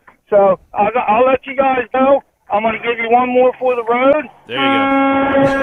That's our guy. There you go. American Vandal on Netflix. I'm always looking for a good show. Okay. Yeah, I'm not familiar with that one, but I do have Netflix. I have not canceled it. I did not sign up for it and then forget to cancel it. I have Netflix all the time. So I honestly, my wife's been looking at our bills and and stuff, and kind of a new year. What are we doing? And I think she said to me the other day, we get 7 streaming services. Wow. And I said, yeah, but I can write it off. She said, not enough. Yeah, not enough to make up for. No, that's not doing it. Hulu, out of here. No, not that one. Apple TV. That's so she starts to go through, and she's like, I don't know if we, how much do we watch on Hulu? I go, like, are you kidding me? And I rattle off like 3 shows. Like, all right, well, maybe we can get rid of HBO. I go, HBO? What?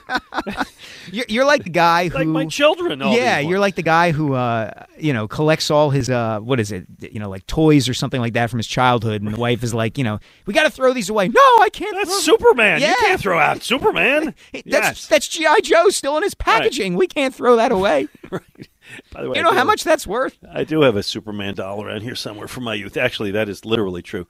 Too much information, Glenn. This is what that was when you were a kid. Did you have like a favorite character, something, TV, whatever? Oh yeah, I was a Godzilla geek as a kid. Absolutely. Oh, okay. I love the Saturday morning like Superman monster movies. Yeah. Okay, I guess I'm the weird one. So this is something that I love these people who come to the game but don't have a ticket and tailgate for the entire game. Mm-hmm. And I will see them because there have been games where like I have to leave at halftime or something, and so you'll be going out, and they bring the Winnebago or the van, and they got the cooking stuff going, and they got the big screen TV in the parking lot, and I mean they could be watching at home, but for them, even if they don't have tickets to the game, the social event is being there, and you can hear the cheer from the stadium, and the fireworks go off when the Eagles score, and they're having a blast in the parking lot. Whatever they paid, $50, whatever they paid to get in the parking lot, it's a huge social thing, and I love those people. And part of the reason I love them is sometimes when I'm walking to the stadium, they'll toss me a beer or a hot dog. But I love what they stand for in fandom, which is even if we're not at the stadium, we're stadium adjacent, and we're having a great time. That's not me. I totally appreciate where you're coming from, and maybe I've gotten spoiled over the years by being in a press box so much, but, man, I would just stay home in the comfort of my house with the drinks there and the food there and maybe invite a few friends over. Yeah, okay. That's me. Well, there you go. 215-592-9494. We'll check in with Zach Berman at the top of the hour. Take your calls all day. With Mike Sealski, I'm Glenn Macnow on 94 WIP.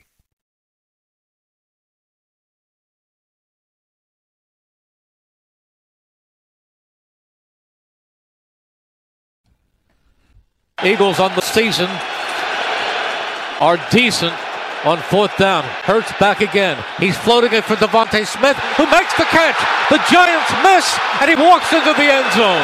The Giants gambled, and Hurts went 41 yards for the touchdown, beating Darnay Holmes, who came up, flat out missed him, and trotting into the end zone was Devontae Smith. All right, that's the Jalen Hurts we want to see tonight, and the Devontae Smith. That was Week 14 against the Giants. By the way, coming up in just a couple minutes, a great, amazing story about what's happening to the Giants today at their hotel. We'll give you that in a minute, but as always at this time, we check in with our friends, the doctors from Cooper Bone and Joint. Dr. Mark Pollard is with us today. Doc, you all excited about the game tonight? Yes, I am. Absolutely. Good. So, we all know what's going on here. We all know Jalen Hurts' shoulder, and it's not the AC joint. It is the, help me out, the something C joint. Oh, the, MC joint? MC joint. I think it's the SC joint. SC joint. There you go. Yes. See, Doc, that's why we pay you so much money. All right. Great. So it has had this amount of time to heal. He played in the game 2 weeks ago. They've been kind of baiting it a little bit. When you are watching the game tonight, being the medical professional that you are, what are you going to be looking for? What should fans look for to either put their mind at ease or cause them some concern? Probably to see how he's moving out there and moving the arm.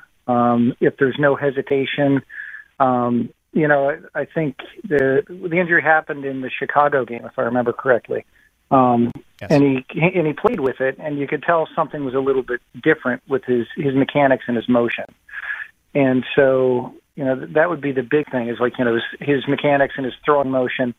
It'll be interesting to see how much they actually have him run with the ball and put himself, in position to get hit. If he leads with that shoulder, if you notice that he constantly spins the other shoulder around to lead with that, that'll give some indication of how it's feeling to him. Well, Doctor, that kind of segues into the question I wanted to ask, which is it that Hurts can't take any hit? Is it there's a certain kind of way that he could get hit that would injure the shoulder more? Like, should he avoid landing on it? What happens if he just gets tackled? Is there any way to know those kinds of things? Yeah, with any kind of problem or injury to the collarbone and the joints at either side of it, the more common AC joint, which is injured more commonly, or the SC joint, which is between the collarbone and the sternum, is much less commonly injured. But the way that you injure that part of the body most of the time is actually landing directly on the side of the shoulder. The classic injury is, like a quarterback getting sacked or tackled with his arm being held against his body because he can't put his arm out to catch himself. Well, that is what we'll be looking for tonight. Hopefully, presumably, we are optimistic that he is in great shape and that the Eagles win going away. And then when we talk to you next, we'll be talking about a team advancing to the Super Bowl, hopefully with no injuries. That's the thing. We love talking to you. It's just the injury part that makes us a little upset. But it'd be better to have nothing to talk about. That is correct, but we'll have you anyway. Yeah. All right, what's your prediction for tonight, Doctor? With your medical expertise, what's the prediction on the game? It's probably not going to be a super high-scoring affair, so I would prognosticate 24-10 Eagles. I'll take that. All right. Dr. Mark Pollard, thank you so much. Thanks, All Doctor. Right, there you go. So, interesting thing going on at the Giants Hotel. What do you know? Yeah, so Jordan Raanan, who covers the Giants for ESPN, just tweeted this out, that the Giants team hotel in Center City has no water, per sources. There's a busted pipe. No showers this morning. According to Jordan, they're working on fixing it. Take your time. Yeah. Do we know that Eskin didn't drive straight from the Borgata to Center City? I don't know. I love that story because, of course, the narrative's going to be that it's an Eagles failure. Get Steve Politi back on this. Yeah, right. Right? It's because it's his narrative that we busted a pipe and so on. Yeah. Who knows? Maybe an enthusiastic Eagles fan, Right. Nobody can wash. Nobody can shave. Right. Where are you got to find a bathroom and a flush somewhere. If the Giants can't outplay the Eagles, they're going to hygiene them to death or something. I love a story like that, and as far-fetched it is. Do you know there was a long time, I remember Warren Sapp, when he was playing, would not order room service, I think, on the road because he was convinced, and I think he thought it happened here in Philadelphia, that somebody one time, someplace intentionally gave him food poisoning. Wow. Not sure how you would do that. And he got really sick on a game day, tracing it back to a meal he had at a team hotel. And I'm sure that players sometimes worry about stuff like that. Yeah, look, so many athletes are so routine-oriented that they don't want any kind of break from what they do before every single game. And here it is. I actually just called up the story. I was able to find it. An Associated Press story from 2006. Warren Sapp is a very picky eater. He refuses to eat out on team trips for fear of getting sick. And he's not talking about the rare case of food poisoning. He insisted that his food was tampered with during his 9-year tenure with the Tampa Bay Buccaneers from 1995 to 2003. And he mentioned specifically before the NFC Championship game in Philadelphia at the end of the 2002 season. There you go. So if anybody did that, they did a really lousy job of hampering Warren Sapp before that game. That's true. Should have put a little more effort into that, for God's sakes. Holy cow. Here's hoping that the Giants don't get water, that the electricity goes out. I'm not sure what hotel they're staying at. Sure, it's a first-rate hotel, but nonetheless, it wouldn't bother me if things don't go their way there. I just don't want them to be smelly when I have to go in the locker room and interview them. Because playing 3 hours of football, that'll have no consequence. I have certain standards, Glenn. Oh, man, those locker rooms after you. Although, the smell that always sticks with me, I don't go to locker rooms a whole lot anymore, thank goodness, but is the liniment. Yeah, there's that. That's the one. To me, hockey locker rooms are the worst because the padding, particularly the goaltenders' padding, gets so rancid. Everybody. Yeah. Oh, yeah. Yeah.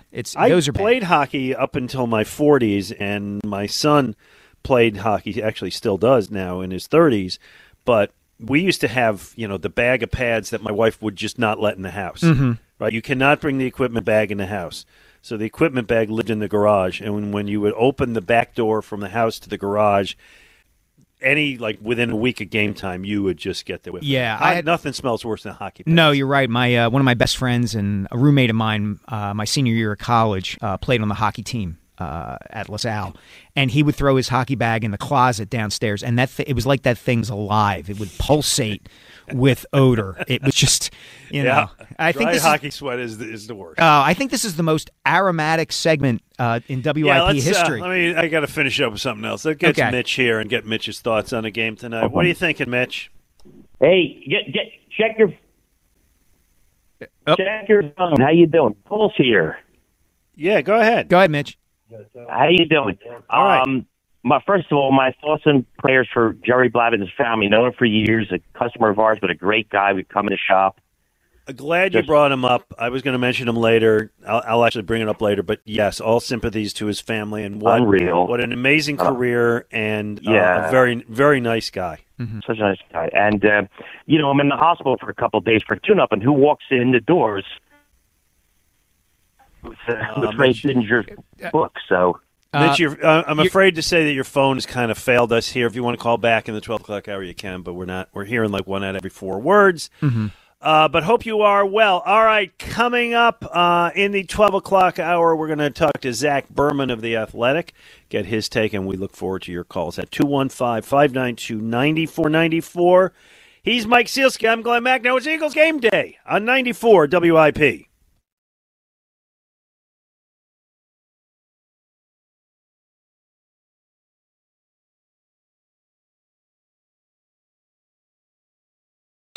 And the return is Westbrook.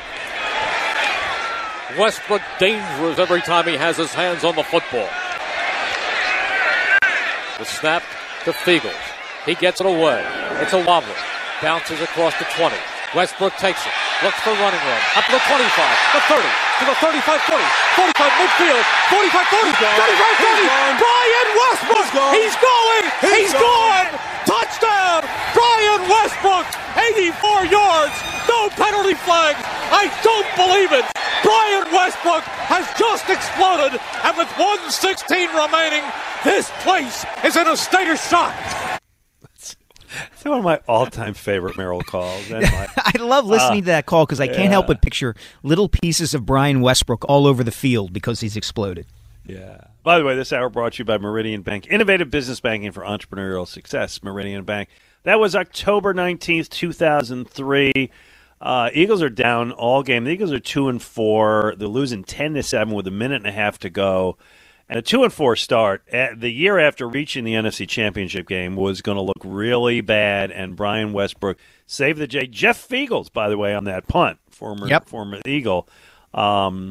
And Ike Reese with a big block. Big block. May or may not have been clipping. Just ask Ike. He made that whole play happen. I'm only kidding. He sprung it. He did. And it was a great one, and it was a ton of fun. And yeah, I remember covering that game, Glenn, and honestly, watching the Eagles' offense that day was like having your fingers slammed in a car door for 3 hours. I mean, they couldn't do anything, and Donovan McNabb was terrible all day. He was fighting through a hand injury at the time and really had trouble throwing the ball, and then Westbrook saved their bacon. Saved the day. Zach Berman of The Athletic. You remember that game? I remember watching it. I was not covering it, but I do recall. I know watching. You were about 7 years old, but nonetheless, as a fan, as somebody who grew up around here, you had to remember that one. Yeah, I was at my grandfather's watching that game. I recall it well. There you go. All right, Zach Berman, who does a terrific job covering the team for The Athletic. Let's talk about it tonight.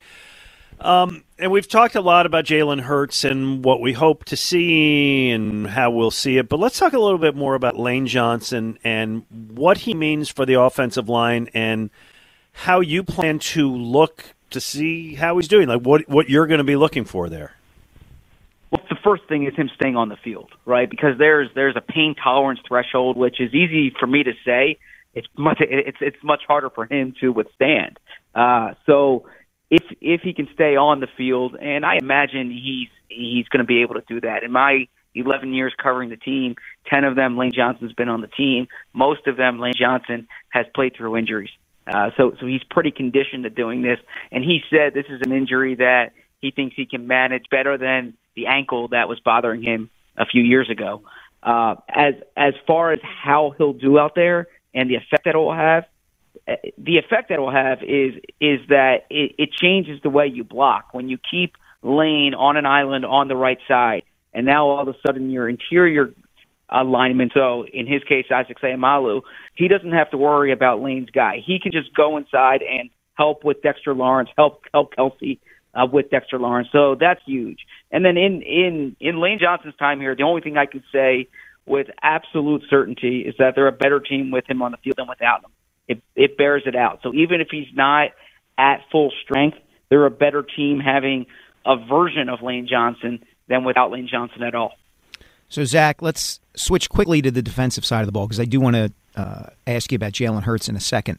But strategically, we saw what the Giants did last week with the Vikings, having Daniel Jones carry the ball and be a threat running the ball, and he's a very athletic quarterback.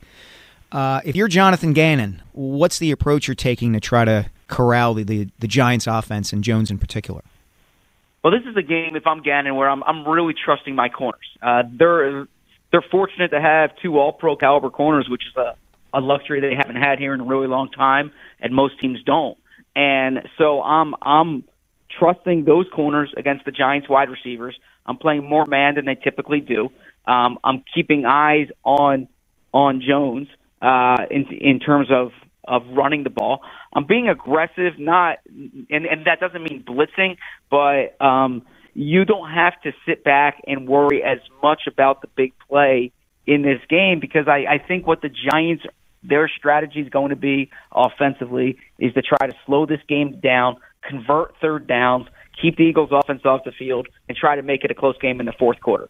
And so the way the Eagles need to combat that is they need to get off the field on third downs. They can't allow extended drives here because that will play into the Giants' recipe. So I think the Eagles have the advantage personnel-wise, and I think they trust their corners more in man coverage than in most weeks. All right. So at the risk of repeating what you just said, I may repeat what you just said, which is I looked at the two games that the Eagles really lost this year. Taking out the Cowboys game, which was different, where the defense really got torched. But Washington and New Orleans won because they were able to sustain drives. And as you said, they were able to take it down to 3rd and 2 and convert, and they just bleed clock and kept the Eagles' offense off the field. And again, I think I'm kind of piggybacking on what you said. It seems to me if you can trust your corners to play man, and the Giants don't have great wide receivers, so I think you can. I mean, he's big play slave for a reason. Bradbury's had a great year. Then you can really focus on not letting Saquon Barkley get 6 or not letting Daniel Jones convert. And I think that's the whole key to the game. You're on that side of the ball. There. Yeah, you are correct there because that's the way the Giants' offense is going to stay on the field, frankly, is if Daniel Jones can hold the ball off script and pick up 6 yards on 3rd and 4. Or if there's a play when Saquon Barkley leaks out on a 3rd and 6 and he catches the ball, makes someone miss, and he gains yards after catch. I don't think the Giants are equipped to beat the Eagles with long plays of 15, 20 yards downfield. They don't have that's not necessarily their offense. They don't have those skill position players, and the Eagles have the corners to withstand that. So there are teams that you go against where you're absolutely trying to take away the big play, and you have eyes on a particular receiver at all times. I don't think the Giants. I don't think that's the way they're going to beat you. So you need to keep them, force Jones to get rid of the ball, or at least think about it. You can't allow him to get off script. Zach, I've covered the team for a long time. You obviously have covered it very intimately for, as you said, 11 years, I think. I've never seen a situation like this Jalen Hurts situation in terms of a team and a player kind of talking up how injured he is. It's been such a big discussion topic, and it's been one that the Eagles have been, certainly Hurts himself and Nick Sirianni have been very open about talking about the fact that he's injured. What do you expect to see from Jalen Hurts tonight, and what do you think the Eagles need to see from him to win this game? I think we can expect to see the pre-injury Jalen Hurts, or at least in terms of the game plan, that's what I'm expecting. I think Jalen Hurts is going to run. I think there's going to be zone reads. There's going to be RPOs. There's going to be RPRs. It's going to be the way they want this offense to function. It's more than a month now since the injury first happened, number one, and then number two. And this is an obvious statement, but it's 2 weeks past the last time he played, and so he's 2 weeks healthier. And I think that what you saw in that last game is, as Jalen Hurts said, it was just enough, right? They did enough to win, and I think it was a deliberate game plan then, and the whole purpose was to get that first round bye, give them a chance to rest, and you're going to see Jalen Hurts look the way he's looked, or play the way he's played through the first 15 weeks of the season. Well, that will make people feel great. Hey, let me just change the topic for a moment, because we haven't talked about this, and I'm curious your take on it. The Eagles' offensive and defensive coordinators were, I believe, both interviewed for potential head coaching jobs this week. I think it sounds like the Houston Texans are seriously considering Jonathan Gannon.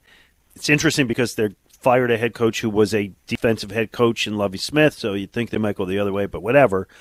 Two-part question. One, do you see one or both of these guys leaving? And two, do you buy into it being a distraction as a team works in the postseason? I don't think it's a distraction, so I'll answer the second part first, in particular because they had the bye week. And, I mean, the team was off last weekend when these guys interviewed. If you're in a situation like San Francisco is now, where DeMeco Ryans is interviewing at the end of the week, that's the way it is for the teams that played in the wild card weekend. That could potentially come up, But as far as the Eagles guys, they did their interviews on Saturday, Sunday. There was not much going on. There was in building those days. So I don't think it's a distraction. As far as their chances of getting the job, I think Gannon's a very hot candidate down in Houston. They really liked him last year. There were a lot of kind of complicating factors when that decision was made that went into those decisions. But I know that Houston really liked Gannon then. And Gannon's the type of guy who he has leadership qualities and personality attributes that when he sits down and explains what his plan is, I can definitely see management getting behind that. In terms of Shane Steichen, if you look at what he's done with Jalen Hurts, you look at what he did with Justin Herbert. He's been around young quarterbacks here. He's a very well-regarded offensive mind. And if you're a team such as Carolina or Indianapolis or even Houston, and you're planning to develop a young quarterback in the next few years, Steichen fits that profile of candidate. Now, there are a few other guys like that, but I can see Steichen, especially in the mix in Carolina, if, say, Sean Payton doesn't go there. Zach, what's your prediction for tonight? I think the Eagles win. The Eagles are the better team on both sides of the ball. They have more rest. They have home field advantage.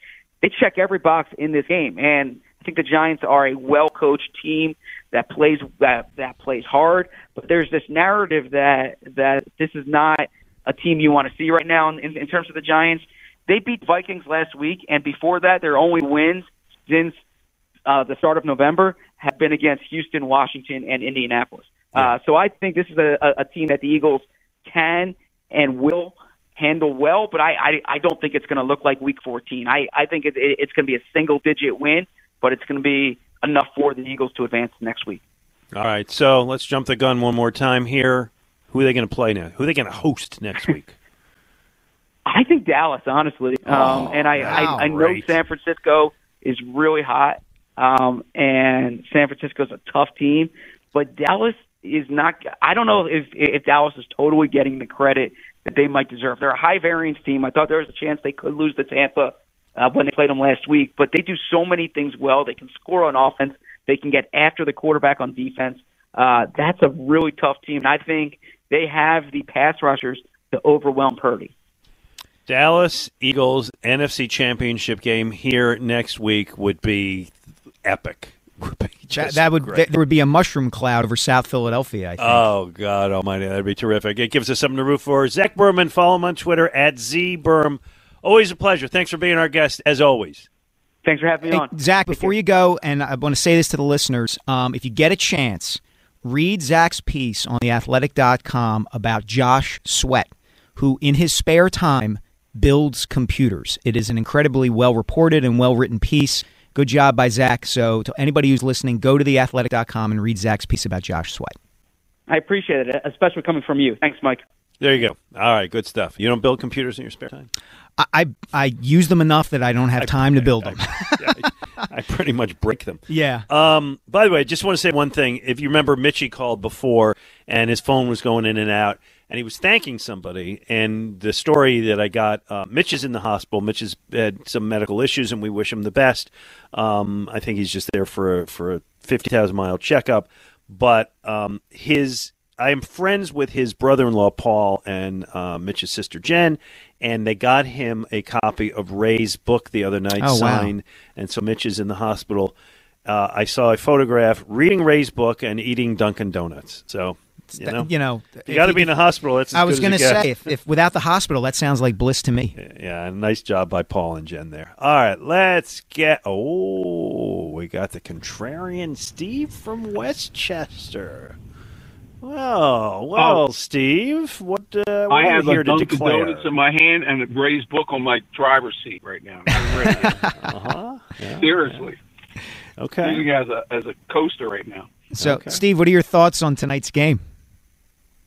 Well, first of all, I want to see the Eagles play Dallas, but I don't think it's going to happen.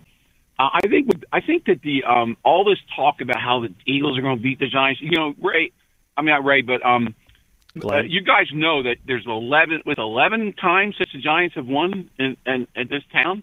And I hark back to the time when everybody was talking about how they were going to crush Tampa, they were going to come in here and the snow was going to kill them, and they shut the bet down on us, didn't they? So your evidence that the Giants are going to win tonight is a game from 20 years ago? I'm just saying that you're overlooking the Giants. Nobody's overlooking anything. Injuries. Everybody is. I'm listening all week. The Giants stink. All these scores I'm getting, 24-10, 31-17. They're just going to beat the Giants. But you're forgetting Daniel Jones is a running quarterback, and I think that's going to – when the callers earlier about the 3rd and 6 situation, you're going to see that a lot tonight. And I think the Giants are going to keep the ball away from the Eagles, which will be good for Hurts' injury. But I'm thinking 24-17 Giants win, and one of them is on defensive touchdown. Okay. All right. I'm not seeing it that way, Steve, even a little bit. I think so if Lane Johnson doesn't play most of the game, you're still not seeing it that way? I think Lane Johnson's going to play the entire game. He's suiting up. He's, as Zach Berman just said a minute ago, he's played through pain for most of his career. It's something he's familiar with. And having him out there makes the Eagles a better team. And whatever iteration of Lane you're getting, they're better for it. But if you look at the record that the Eagles have when Lane Johnson's not out there or not most of the time, you're going to understand what the Giants are going to win tonight. But he is out there. But he's going to be out there. Well, he's coming out with injury. How long is he going to stay?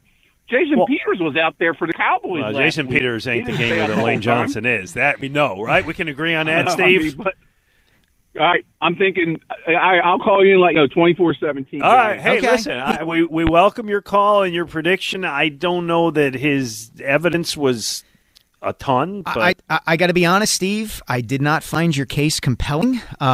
It makes me think you're calling from Westchester County, New York, instead of Westchester, Pennsylvania. That was exactly what I said on the phone to him, by the way. Really? Sound like a Giants fan. Everybody's entitled. You don't have to agree with us, and the Giants may win. I give the Giants a 20% chance to win, which makes it certainly conceivable that they could. Steve was his name, right? His argument, however, was mostly the Giants have lost 11 games in a row here. They're due.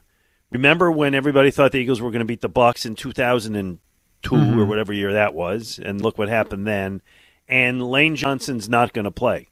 So his his body of evidence to me did not make a compelling case for that. No, and look, this is what we talked about at the start of the show, Glenn. The scarring that comes from losses in games that Philadelphia teams are supposed to win. That's exactly what Steve spoke to. Yeah, indeed. Let me sneak in one more call here before the break. Abe in Conshohocken is with us. Abe, what's the strategy tonight?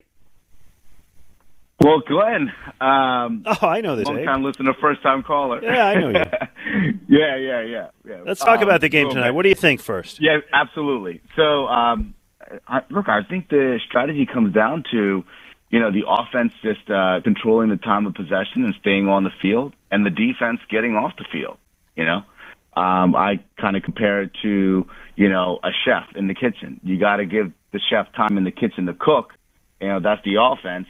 And then on the defense, when the kitchen catches fire, you make sure you get everybody out, escort them out of the house as fast as possible, and get off the field. You know what I mean? Yeah, I would disagree with you slightly there, Abe, only insofar as the Eagles haven't been a ball control team really all season. I mean, they can go on long, extensive drives, but, I think they were fourth in the NFL in yards per play this season. They've been a quick strike, big play offense a good bit of the year.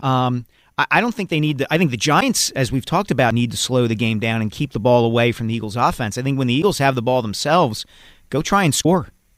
Yeah, I agree. And the reason I was saying they should switch it up a little bit is just to take the pressure off of Lane Johnson and off of Hurts. You know what I mean? So let Lane Johnson and the offensive line attack, and just take the hits off of Hurts. Hey, if they run Miles Sanders 25 times behind Jordan Mailata, that is not a bad formula. There are many formulas they can win, but I wouldn't mind that one either. So I have met this Abe, Mike, because Abe hosts a TV show and was nice enough to have me on it. Abe, just tell the people about it and where they can see it. Yeah. So it's an Emmy-nominated TV show called American Dream TV, and let me start off by saying this. And Glenn, it was such a pleasure working with you, man. I mean, I've heard you on WIP for a long time, and it was just truly an honor. It was fun. He came out to Conshohocken Brewing Company and did a piece on us and drank his share of beer. Yeah, and boy, are they tasty. So, I agree, Abe. Yeah, definitely. So it's an Emmy-nominated TV show called American Dream TV, and they're starting a new episode called Selling Philadelphia. They have shows all across the country, and we basically pick different neighborhoods throughout Philly and the burbs, and we talk about the lifestyle, culture, and real estate that makes it really good. So this episode was Conshohocken, and what better place to pick than the Conshohocken Brewing Company? I mean, people enjoyed it. Nice of you. It was a blast. Abe, I got to hit a commercial. So when is it on next, or how can people see it? Yeah, so it's on my Instagram page at Abe Thompson Group. That's ABETHOMSON Group. And I'm also going to send that to you, Glenn. And then whenever you get a chance, throw it up on Twitter. Hey, it was my pleasure and very nice to talk to you. I appreciate it very much. All right, we will come back. What do we got to do when we get back? Oh yeah, I got to vent, and I think you may join me in venting on a couple of things that have happened in this town in the last couple of days, and we'll take your calls, John and Lou and Mark and anybody else.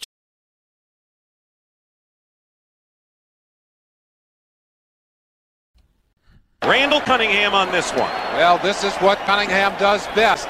Watch for the great block by Keith Byers on Pepper Johnson. Cunningham goes upfield. Watch him. He'll point. Say, block him. Bam! Right there. Byers just KO'd. Here's the shot. 52. Johnson. Watch that shot by Byers. Extra yardage. Well, I remember that one. November 25th, 1990, and Keith Byers and Pepper Johnson were college roommates and best friends, and Pepper Johnson's wife was watching with Keith Byers' wife at the time, and Keith Byers' wife was so mad at him for putting the block on Pepper Johnson that she didn't talk to him for 2 days. Yeah. And you reached out to Keith Byers this week, right? I did. I talked to him Thursday night because the four teams left in the NFC are something out of like the late 80s, early 90s, Glenn. You've got the Eagles, the Giants, the Cowboys, and the 49ers. And, yeah, that's right. You know, you and I both remember an era where the NFC won 13 straight Super Bowls, I think, maybe 12, and 10 or 11 of them were by 4 teams, the Niners, the Cowboys, the Giants, and Washington. And so I reached out to Keith to talk to him about that block in particular and the old rivalries and kind of how this weekend is a throwback in some ways. Nice. And he was, what a great player he was. This hour, by the way, sponsored by Meridian Bank, innovative business banking for entrepreneurial success. And we'll get to the callers in a second. I want to vent about 2 things, and Mike, feel free to either join in, disagree, or vent about something else. Okay. The first one, Josh Harris, Sixers majority owner. And I admire his charitable projects. I think he's great in that regard. That said, I have never been able to swallow that the owner of the Sixers also owns the New Jersey Devils. I hate that. Now, it comes out this week that he's the lead candidate to buy the Washington Commies from Dan Snyder. Are you kidding me? You can own your British soccer team, fine. That's not a rival. Do whatever you want across the pond. But you can't be part of Philadelphia and own a rival club. Jeff Lurie isn't buying the Mets. John Middleton isn't buying the Celtics. Don't just be another rich guy gathering up assets. Be one of us. And I hate that Josh Harris is doing this, and that's it. Okay. All I would say, Glenn, is I don't really consider Josh Harris one of us to begin with, because he is dabbling in so many different franchises and wants to own so many different franchises. The Sixers in some ways I think are an afterthought to him, and it's been that way pretty much since he bought them. And, I imagine the Commanders will be an afterthought to him, too, as long as they're making him money. Hate it. All right, the second one's more serious, so I'm going to choose my words carefully here. It's about Ivan Provorov, and everybody knows what happened the other night. The Flyers hosted a Pride Night, an initiative really spearheaded by 2 members of the team, JVR and Scott Lawton, who said it was a very personal issue to them. And all the players were asked to do was wear a warm-up jersey with a rainbow on it in the pregame skate, and then they would auction those up for charity. And that was too much for Ivan Provorov. He couldn't bring himself to do that, citing his religious beliefs. He was not being asked to attend a gay wedding. He was being asked to wear a rainbow on a warm-up jersey as the Flyers, in an effort supported by all of his teammates, tried to show that anyone who wants to play the sport is invited. It was about inclusion. It's not about religion. It's not about politics. It's about, let's face it, the culture of hockey and other sports has not always been open and inviting, and that's what this was about. So instead, he just entirely upstaged the initiative, the You Can Play initiative. He blew up the effort. He ruined an effort. Well, I don't know. They said he didn't ruin it, but he marred an effort led by teammates, JVR and Lawton, leaders on the team. He was selfish. To my mind, he was bigoted. And he declined when asked just to be a good teammate for 10 minutes. Just be a teammate. He undermined the organization. The coach had to go out and answer for it. His teammates who worked hard to make this thing, who met with members of the community after the game, who did good work that they believe in, were submarined by Ivan Provorov. And shame on him. And that's my thoughts on it. Yeah, I would add just 2 quick things. I think the teammate point you make is a good one. Because this is something that became apparent, at least to me, and I think to people who have been around pro sports a while, and I don't mean to equate anything here, but during the Colin Kaepernick controversy, where the idea of supporting your teammate no matter what disagreements you might have with that teammate is paramount. Look, I work at the Philadelphia Inquirer. I don't agree with every single editorial or opinion column that is published by the Inquirer. But I'm never going to say that publicly because I want to be a good teammate. You're not going to know what I think we're doing well or what I think we're doing poorly because I work there and I'm not going to criticize people publicly. I think the same principle applied here with respect to Provorov. I would add the one other thing, though, is that in the course of the last several years, we've been encouraging athletes to speak their minds about things. And the only thing I would say in that regard is that if you encourage them to do that, you're going to get situations where athletes speak their minds and say things that you don't like, you disagree with, or that are just flat out dumb and wrong. And this, I think, to a certain degree is a product of that. Sure. And again, he is entitled to whatever beliefs he wants to have. It really wasn't a heavy lift. He really wasn't being asked to do much. Right. And as I said, listen, I think I support the effort, and I know how sports, particularly hockey, had a culture that really wasn't welcoming for gay people, and hockey's made a real effort to do it, particularly two of his teammates who led this thing, and he let them down, I thought, to a tremendous degree. So, all right. Cool. Let's get back to football. John and Manayunk. Hello, John. What are you thinking? I'm thinking a little X and O's here. I'm not a football expert, but I've been hearing this week, I think Angelo was playing that nose tackle on the Giants. I don't think he played a couple of games earlier, but he said he could really push Kelsey around. He's probably got like 40 pounds on him. Do you think they're going to have Dickerson to help out, crash down on him on blocks, double team him? I mean, look, I think the Eagles have the kind of offensive line that can handle pretty much anything opposing defensive line throws at them, as long as Lane is out there. It's not a coincidence that, as Zach Berman referenced before, their record falls off a cliff when Lane is not in there. So whatever they have to do to handle the Giants along the defensive line, I think they're going to do. I think the Eagles have – part of the reason I'm so confident they're going to win is that they are better than the Giants significantly along the offensive and defensive lines. Hey, have you guys heard anything on Avonte Maddox? I guess he's not playing today, is he? No, he's not playing. Not playing. Didn't practice this week. They never put him on injured reserve, which means they hope to get him back sometime. To me, best case scenario is you get to the Super Bowl and he's able to help you out. I don't know they were going to see him before that. Let's talk to Lou in Westchester. Lou, I'm disconnected. Mike, Okay. are you there? I'm here. Oh, okay. I thought I got disconnected. No, I think Lou went away. Lou got disconnected. Yeah. All right. I was afraid that I disappeared. All right. We'll try. Let's try. You are real and here. I'm with us. I'm real and I'm spectacular. Yes, right.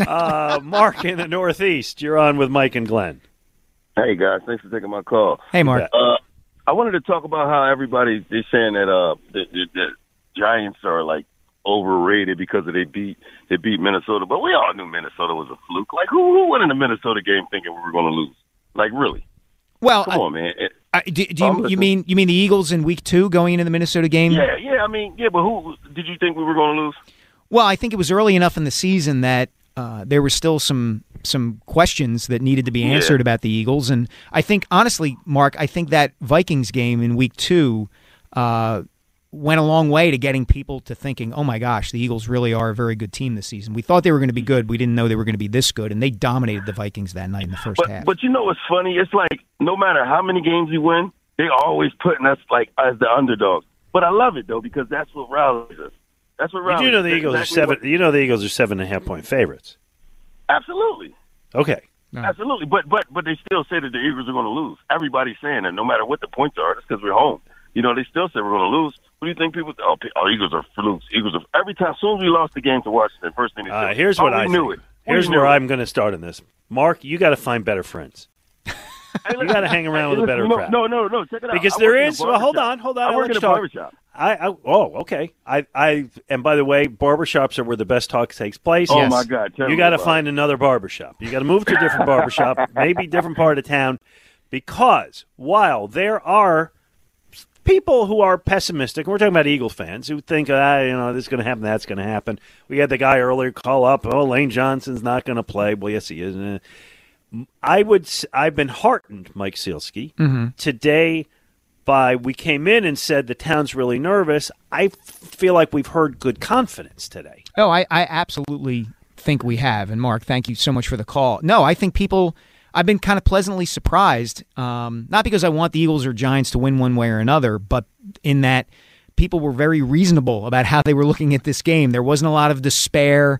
There wasn't a lot of total overconfidence one way or another. People were like, yeah, Eagles should win. Let's go enjoy ourselves and watch a playoff game and get ready to watch our team in the NFC Championship game next week. We are now, let me do the math here, 7 hours and something. Something around there, yeah. 1 o'clock. 7 hours and 34 minutes from Yep. kickoffs. Yep. All right. Can't wait. When we come back, we'll grab a caller, 221-559-2949. We'll give you our predictions, and we'll find out what we forgot to talk about with Kyle Quinn. Hey, for most business people, a meeting with their banker can be like a trip to the dentist. But talk to a Meridian customer, you'll hear a different story. Their business lenders come at things from your point of view, and they bring a ton of useful guidance and advice. But mostly, they're a genuinely fun group. I speak from personal experience. The word is getting out. If you'd like to take the stress out of your business banking, Meridian is the go-to bank. Check them out at meridianbanker.com.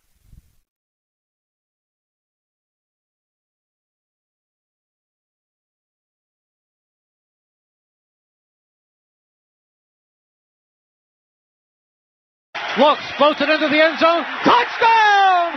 Wide open is Selleck in the corner of the end zone. McNabb to Selleck. What a play. A repeat of what they did in Seattle. Well, they go with the unbalanced, or they go with Todd Harriman as an eligible receiver, tight end. But it's not Harriman's this time. This time it goes to Brent Selleck in the corner of the end zone. He fakes block. He gets out into the corner. Perfectly thrown ball by Donovan McNabb. You remember that one, Mike? I do remember that one. Covered that game when the Eagles beat the Giants and went on to the NFC Championship game in 2008, 2009, and fell short of the Super Bowl again. Yeah. Well, today's going to be a great one. By the way, this hour is sponsored by Meridian Bank. Innovative business banking for entrepreneurial success. All right, Mike, give me your prediction for today. Well, I mean, we've been kind of beating this drum all morning, Glenn. I think the Eagles are going to have a relatively easy time of it. As I said earlier, I think people have kind of forgotten how good they really were because it's been so long since we saw them at full strength and operating on all cylinders. I think they're going to get out to an early lead and kind of keep the Giants at arm's length the whole way. My prediction is Eagles 34, Giants 17.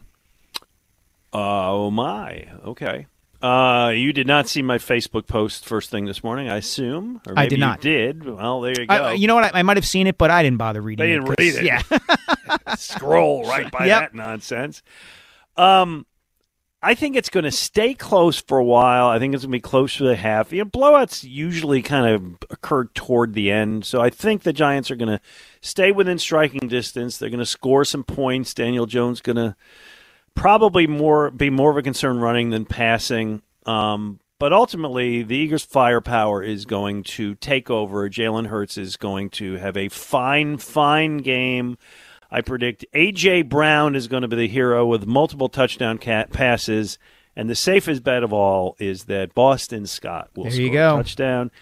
You said 34-17. What I posted this morning is the Eagles win 34-20. So either way, I think we'll be happy going home tonight, and we'll be able to talk about next week as the Eagles play either the. We really need new phones. T-Mobile will cover the cost of 4 amazing new iPhone 15s, and each line is only $25 a month. New iPhone 15s? It's better over here. Only at T-Mobile, get 4 iPhone 15s on us and 4 lines for $25 per line per month with eligible trade-in when you switch. Minimum of 4 lines for $25 per line per month with autopay discount using debit or bank account. $5 more per line without autopay, plus taxes and fees. Phone fee at 24 monthly bill credits for well-qualified customers. Contact us before canceling account to continue bill credits or credit stop and balance on required finance agreement due. $35 per line connection charge applies. See T-Mobile.com. O'Reilly. Protect your vehicle's engine with a full synthetic oil change and save with Mobil 1 at O'Reilly Auto Parts. Purchase 5 quarts of Mobil 1 full synthetic motor oil and receive a $10 O'Reilly gift card after rebate. See store for details. With your Mobil 1 purchase, you'll also receive 2 times points during O Rewards Bonus Points Month at O'Reilly Auto Parts. O'Reilly Auto Parts. We get it. Attention spans just aren't what they used to be. Heads in social media and eyes on Netflix. But what do people do with their ears? Well, for one, they're listening to audio. Americans spend 4.4 hours with audio every day. Oh, and you want the proof? Well, you just sat through this ad that's now approaching 30 seconds. What could you say to a potential customer in 30 seconds? Let Odyssey put together a media plan tailor-made for your unique marketing needs. Advertise with Odyssey. Visit ads.odyssey.com.